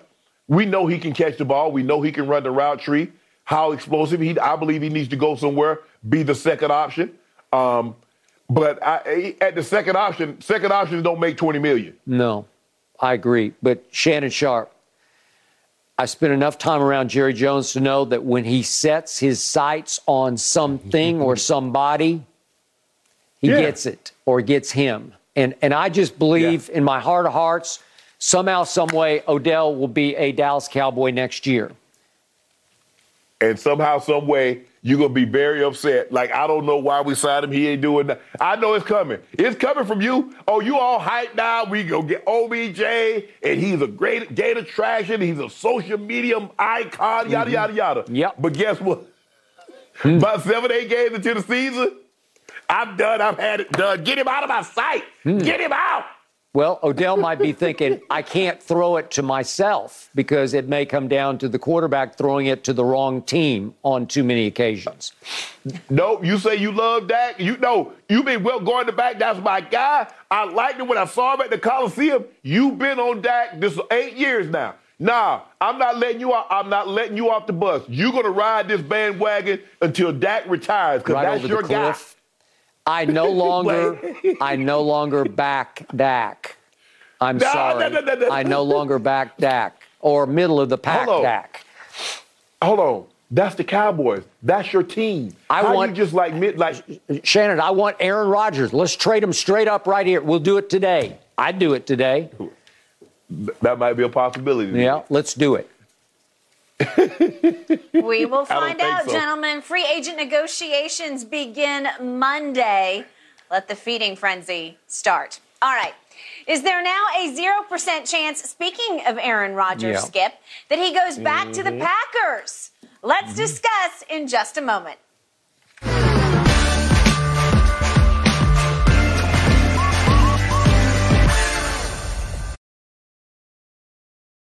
According to Michael Silver, the Packers have become, quote, exhausted with Aaron Rodgers when it comes to dealing with him. They may move on from the quarterback this offseason. According to the report, the days of Packers execs begging Rodgers to return are over. All right, Shannon, will Aaron Rodgers soon be a former Packer? Read that first part, what you said. You said they have become what? That first part. Read that first part, what you said over again. Exhausted. Become? They will no Y'all longer become beg. that? Skip, you mean to tell me y'all just getting to this point? After 5, 6, 7, 8 years of his indecisiveness, after him giving you his butt to care, I don't know, I think I'm going to go on a retreat. I'm going to drink some scotch. Now I'm on tequila, yada, yada, yada. Yeah. This is what you should have done. You should have been put your foot down. He's the type of guy, the more you give, the more he'll take. And you've given, and he's taken, and he hasn't reciprocated that. Oh, who wouldn't want a Super Bowl winning quarterback? Well, when the last time he won one? He's been underachieving the last 3 years. We know that for certain. Yep. He had home field, and all this indecisiveness is to try to do the misdirection. But Skip Bayless and Shannon Sharpe hold his feet to the fire. You can't fool us because all I do is keep my eye right here. I understand that you went on that retreat, but tell us about that game you lost to the Packers. I understand that you went to another and started hallucinating and you lost 25 pounds. But tell us about that, what happened against Jimmy Garoppolo and the 49ers. Yep. And I also know all this, well, I'm going to take some time, this and that. And there's a conspiracy theory, they're going to release the list of Epstein. They're going to release that list. Mm-hmm. Tell us about that list, the plays that you didn't make in the Detroit Lions game when you were at home, and if you win, you make the playoffs. Tell us about that list. Good point. All you do is talk about all that auxiliary and ancillary stuff. Let's talk about football. Keep it on the field. You got 2 MVPs in the last 3 years. And what does the Packer organization and the Packer Nation have to show for it? Disappointment. Yep. Because I guarantee you they are greatly disappointed with what transpired. Because when the rubber needed to meet the road, when all the chips was shoved to the middle of the table, you folded. You laid your hand down. So all this other stuff, you should have been tired, eBay. He been giving you his butt to kiss for the last 4 years at least. But y'all bet Aaron, we really love you. Hey, we're sorry for taking that. We're sorry for taking Jordan Love, even though we like to do things what we think is the best interest of the team. We should have consulted you. You should have consulted nothing. Aaron Rodgers don't pay one bill for the Packers organization. He don't pay one salary. Consulted for what? Because you see what he did. Aaron Rodgers need to move on. The Green Bay Packers need to move on. Both participants in this, he needs a change of scenery. They need a new quarterback to have a change of scenery also, Skip. This thing is so done. Stop going back and forth. Gutekunst saying this. We hadn't had conversations. We've had text. Well, since you hadn't had conversations, just text him. Aaron, we're moving on in a different direction. Yeah. Thank you. Bye. Okay. I hear everything you just said. Pretty much what I've been saying since you and I started on this show back in 2016. Heck, since I was on the other network going back 5 years before that. Blame deflecting, finger pointing diva is Aaron Rodgers. Playoff choker since the Super Bowl is Aaron Rodgers. Underachiever, if you want to be nice about it, in the postseason.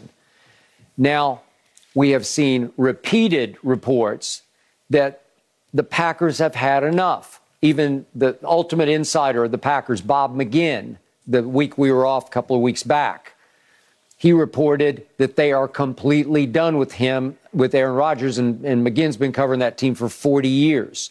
So I hear it, I see it, I feel it. Now it's time for Green Bay to have the guts to move on. Obviously, Aaron has to be in lockstep with this decision because they made the mistake. Again, a year ago, they gave him a 3-year deal at $50 million a year. So they got 2 more years on this deal at $50 million that they owe him. So it's almost like a Westbrookian type situation where Green Bay needs somebody to take Aaron off their hands, because the only way out from under this is if the Jets say, okay, we'll take on the $50 million. The sticking point is, okay, then what do you trade for Aaron Rodgers? Well, the point is, Green Bay has made it so clear, so many insiders have made it so clear for them that they're done with Aaron. They have little to no leverage. So if I'm the Jets right now, I'm offering like a 3rd-round pick maybe. I don't know. And I keep reading that Green Bay wants 2 first-round picks and blah, blah, blah. Nope, you can't. The joke is on you. You gave him his money. He's 39. Yeah. He's going to be 40 years of age when he plays the final year of his contract. It's on you, Green Bay. You have to basically give him to somebody because they are taking him off your hands.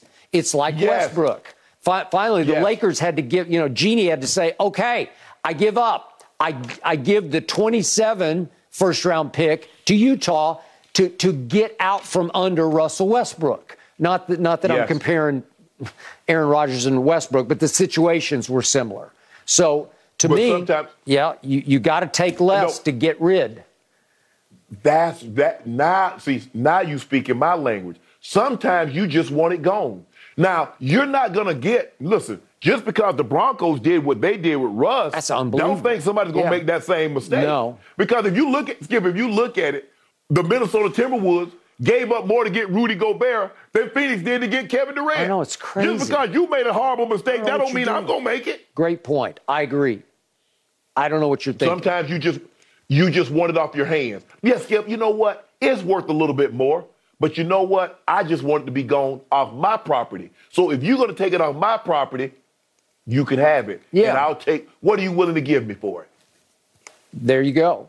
Now, do we know for sure Jordan Love's going to be the next Aaron Rodgers? We don't, but they seem to like him, if not love him. So let's see. Plunge. Close your eyes and go with Jordan Love. Yeah, but Skip, you can't be held hostage any longer by Aaron Rodgers. Cannot. He's hijacked this organization. Agreed. Be done. It's a situation they're all too well familiar with if you go back in Packers history, guys. All right, let's get back to the NBA when we return here on Undisputed. Antoine Walker joining us to break down the latest Ja Morant news. That's coming up next right here on Undisputed.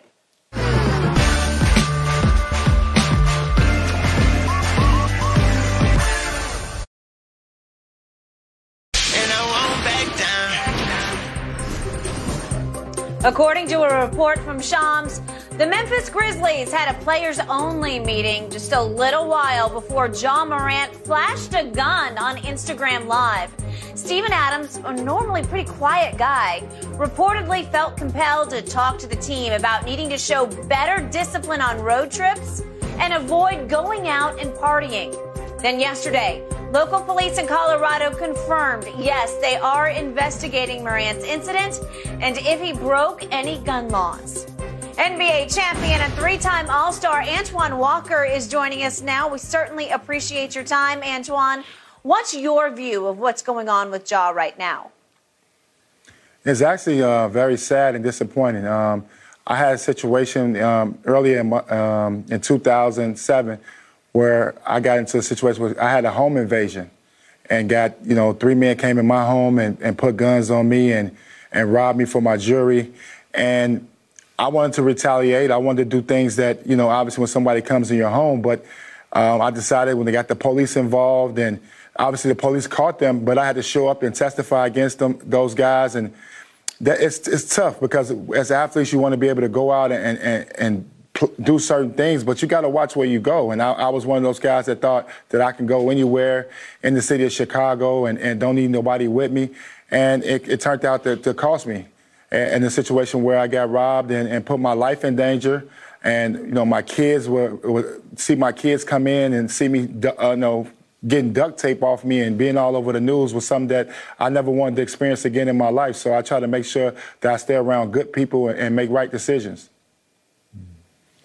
Antoine, was it the way you carried yourself? Did you flash? Were you outgoing? Did you have your jewelry out? Were you in places and showing a lot of money? Because, a lot of times, people, look, athletes have a lot of us, we have great lives, make a lot of money. We're able to go places and do things that a lot of people are not able to do. And some people take that if you every time you go to the bar and you get a drink and you pull out $100 bill and you got a roll of them, or you got your jewelry and you coming out in cars, people like you thumbing your nose at us. Okay, we're going to show you something. Were you that type of person?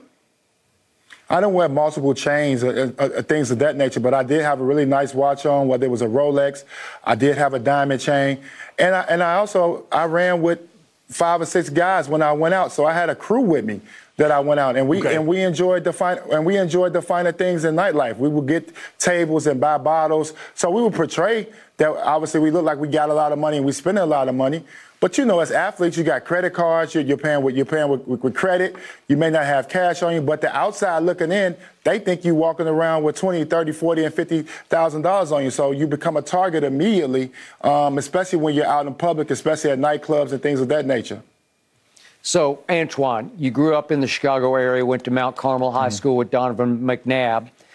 How hard was it for you to leave behind some of the guys that you grew up with who wouldn't have been good for you when you went on to Kentucky and win a championship and then went on to play in the NBA? Oh, it was super hard, and I struggled to try to weed out who's the good friends and the bad friends.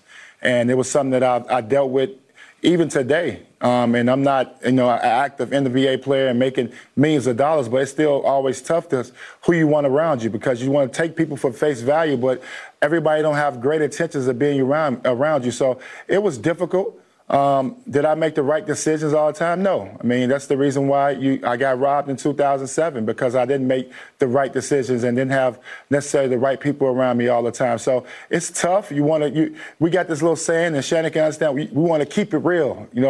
Everybody wants to keep it real. It's tough to keep it real, because sometimes people want to allow you to do that. But you do that to try to stay out of harm's way. But sometimes it still happens, and it happened to me. Antoine, if you could sit Ja down and you could talk to him, what was some of the advice that you would give Ja? The first thing I would tell him is, one, get off IG. Let's get off IG. Let's completely get off social media. If you're gonna use social media, use it for something positive. Let's stop promoting things that we're doing in our life. It's tough because you are a target. You are somebody that young kids look at and people are watching, and it's rough out here. And then you may have to figure out every time you decide to go out into public, you got to figure out where you're going. Is it safe for me to go? Am I going to be able to get home safe? And if you gotta take a security guard and 5 or 6, 7 guys with you, it's probably a place that you probably shouldn't go. And that's a tough decision, because you want to go out and enjoy yourself, but you're a superstar now, and you have to pick and choose your spots. And that was something that I struggled with. I had a crew, a posse of different people that I hung out with, that I traveled with, and I struggled sometimes picking places that I need to be at, because I am a neighborhood guy. I grew up in a neighborhood. I was one of those guys that want everybody in the neighborhood to love me and appreciate me, but sometimes the people that don't have those right intentions for you, you got to figure that out. So I think if I'm Ja, you got to tone it down a little bit. You got to really stay off social media. Social media should be for fun, or you're promoting a real brand or a product that you're involved in. But it shouldn't be for your fun and your fun part of your life and what you're doing for fun, because people shouldn't know what you do for entertainment. They should have to guess and wonder what you like to do. So, Antoine, how many of your crew were guys you grew up with in the neighborhood as you got on into college and pro basketball? Oh, I probably ran with Skip. I ran with probably 7, 8 guys. In the summertime, I would say. During the season, no. Yeah. Just 2 or 3 guys. But then the summertime, yeah, I would travel with 7, 8 guys, and we would go to different cities and party and have a great time. So I understand when guys do that, because you have this mentality. If you make it, you want your guys and your family to make it. And I wanted them to enjoy the fruits of my labor just like I did. I wanted to show them a good time, show them the world. I don't take that part back. But some of the decisions and some of the situations that I put myself in was not smart, but I was young. But I think that's something that, and I always say this, that the NBA needs to talk to young players about. There should be somebody in front of them explaining to them of the world that they're about to get into. Yeah. So gut feeling, how do you think this turns out for Ja? I like the fact that Ja's father's down there. I don't know them personally. So I just think when you have a father figure there, I think they'll understand that. When he understands the serious nature of this, and I would say this to Ja, and I had never met him, but this is something that he should think about, and I'm going to give him my personal experience. Me trying to keep it real I got a home invasion. 3 men came into my house while I was in there and held me at gunpoint and put my life in danger and my stepfather's life in danger. And it's one of the most scariest feelings that you can ever have, to have 3 guns pointed at your head. And they try to rob you for everything. They took $800,000 worth of jewelry from me. They took about $20,000 in cash from me. eventually those men, and they duct tape me, which was probably the worst thing. They duct tape me in my own personal closet. So that's the situation that you put yourself in when you get into guns and money and not portraying yourself and protecting yourself the right way. So I went through that, and I never want to go through that again. I'll never forget my kids coming through the door in their face and seeing me removing duct tape from me and all that. So that's a situation I never wanted to be in again in my life, and that's something that he has to think about. Because there's people out here that's going to prey on your riches and things that you've done great in your life. So you got to be smart. And I was living, and to add to that, I was living in the Miracle Mile, downtown Chicago, one of the best places to live at and safest places. So they can come wherever if they want to get you, they can come. Well, they rob your security more than anything of that. But let me ask you this. When you were doing some of the things that you were doing, did you have any of your homeboys say, Twan, hey, bro, you moving wrong, bro. That ain't the way to move, bro. You need to slow this thing down. Did you have anybody that would pull you aside and when you was moving in a direction or moving in a way that wasn't conducive to being an NBA player, did you have anybody to pull you aside and say, Twan, come on, bro, that ain't the way to move? It's hard because the guys that I was hanging with, we all grew up together. So we all kind of come from the same thing. And I wanted to show them fruits of my labor. But one thing I can say my friends did is that we picked and choose the spots that we went to. We didn't go to spots that we didn't need to be at. I got robbed in my home in downtown Chicago. It wasn't like I was in the neighborhood or I was doing something bad. So we did a good job of that. But the point that I'm trying to make, Shannon, is that it can happen anywhere, no matter where you live at, where you stay at. If they want to get you, it can happen anywhere. Now, what I did do wrong is probably sometimes we were out 8, 9, 10 deep. I had multiple cars. I had a car fetish. We got 5 or 6 cars out, all those things. So you portray yourself in a certain way. People want those things when they see the materialistic things that you have. Would I tell a young kid not to buy things because he's earned it? No. But you have to be smart in the way you do things and make sure that you keep the right people around me. I probably should have had a real licensed security guard around me for the type of stuff and type of materialistic things that I had and money that I had, but I didn't do that. That was something that I learned. Good deal. It's a very powerful story, Antoine. We really appreciate you opening up and sharing it with us this morning, and I hope Ja is listening and heeds your warning. Thank you again for your time. Still to come this morning on Undisputed. Thank you. Still to come this morning on Undisputed, the Dolphins. Will they be finding a new quarterback? Skip and Shannon discuss up next.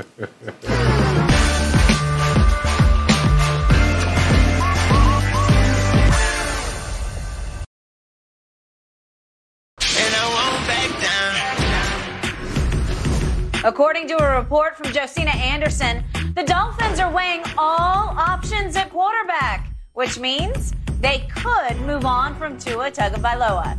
Skip, let's start with you. Do you believe the Dolphins would actually replace Tua this offseason? I do, Shannon Sharp. As you know, going into Tua's draft, I never quite believed in him, and I don't believe in him even more now. Okay. He reportedly had 5 different surgeries while he was at Alabama. I just don't think you can trust his health, starting with his head going forward. And I never loved his arm talent or even his athletic ability, as his ability to scramble and move around.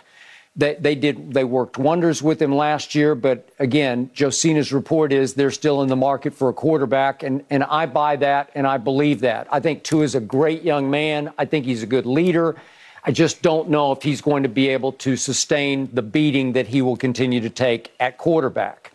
So that brings us to a report that I heard from Rich Eisen, who said, I believe it was yesterday, that in his time at the Combine, the number one rumor that he heard was that Tom Brady is not finished playing yet and that his target would be the Dolphins. If, in fact, he's going to unretire for a second time, that he would want to play for the Dolphins. Well, obviously, a year ago, both he and Sean Payton were sort of a package deal, and the Dolphins got busted for tampering with both Brady and Sean Payton. And it cost them hugely because cost him a first-round pick in this draft, a third-round pick in next year's draft, And for what it's worth, Stephen Ross, the owner, got suspended and fined $1.5 million.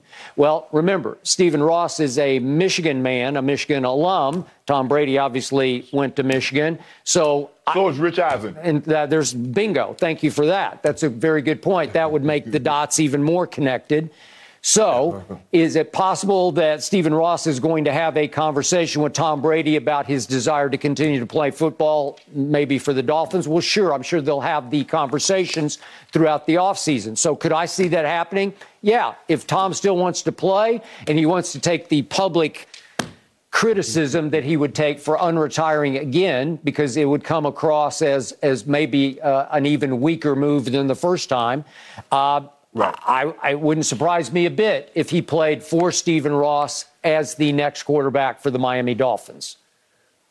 Skip, look, normally smart people, really smart people, but it doesn't happen always. Normally when you quit your job, you have another job lined up. Yeah. Okay, if you're going to move on from Tua, are you certain that you can get Tom Brady? Are you certain you can get a quarterback that's an upgrade over Tua? And if you can, Skip, I think you owe it to the Dolphins. I think you owe it to your organization. You owe it to put the best players on the field at a given time. Yep. So if you can upgrade that position, well, you upgrade the position, Skip, because that's what it's about. But if you don't get Tom Brady, are we sure Tom Brady's an upgrade given the offensive line? I don't know. Well, good question. Fair question. Yep. So that's Skip, that's what I'm looking at. You're right. Tua limped into the NFL. He did. Skip, what he have? He had a major hip injury coming into the league. It seems to me he's gonna limp out. Skip, they talk about he's training with a martial art to learn how to fall. Yeah. Man, you learn how to fall as a kid. If you ain't learned it, if you a grown ass man and you don't know how to fall now, can't nobody teach you how to fall. No. You supposed to learn how to fall when you was a child on the playground in the sandbox. Yeah. So now here you are, 25, 26 years old, and somebody got to teach you how to fall? Nah. I think you can learn a lot of things, but learning how to fall, Skip, I think that's just in you. You just learned that from playing. And you like to think, Skip, here's a man that's been playing football his whole damn life, and he don't know how to fall? Okay. Skip, I agree with you, man. Tom would take some type of criticism for coming back after, especially after this time. After this time, he said it was for real. And, hey, he's had a great run, blah, blah, blah. But, hey, at the end of the day, damn that criticism. Bruh, if it's in your heart to come back, come on back. But I tell you what, we're going to take our money back, and we're going to divvy it up between other people at Fox. We're going to take all that money back that they promised. Okay. And we're going to divvy it up, Skip. Well, obviously, he has a great job waiting for him, and he said he needs 1 year before he starts the job here at Fox. But that opens the door for, well, he did say it's still a year away. Does that mean he wants to play one more year? Hey, that guy, when he chooses to do something, he usually just does it. I think that's the thing where people started to realize, Skip, that he says, okay, he needed another year. Yeah. Was that to try to go scratch that itch of playing in the NFL one more time? Yeah, could be. I think Greg Olsen is very happy that if he does that. Time will tell, guys. Shannon, let me know if you hear that Fox needs my direct deposit information again. I'll get it to them ASAP. I sure will. All right, guys, this was a very interesting move by the NBA. Do you think they made the right decision taking away Giannis's triple-double? Let's discuss in just a moment.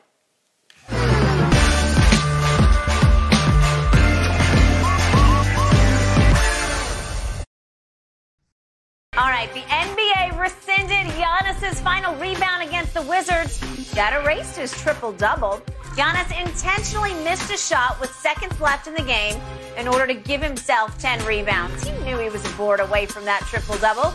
Shannon, what are your thoughts on this?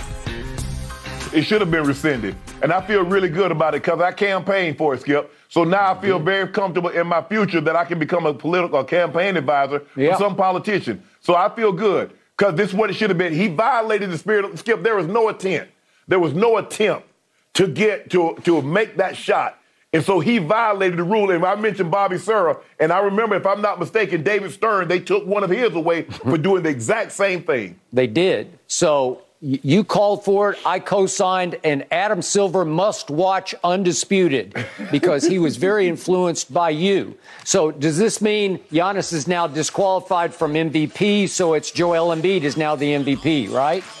You already know, Yo. You see what Yo did last night down the stretch? And unfortunately, we're out of time. You can pick it back up tomorrow morning, guys. That's it for Undisputed.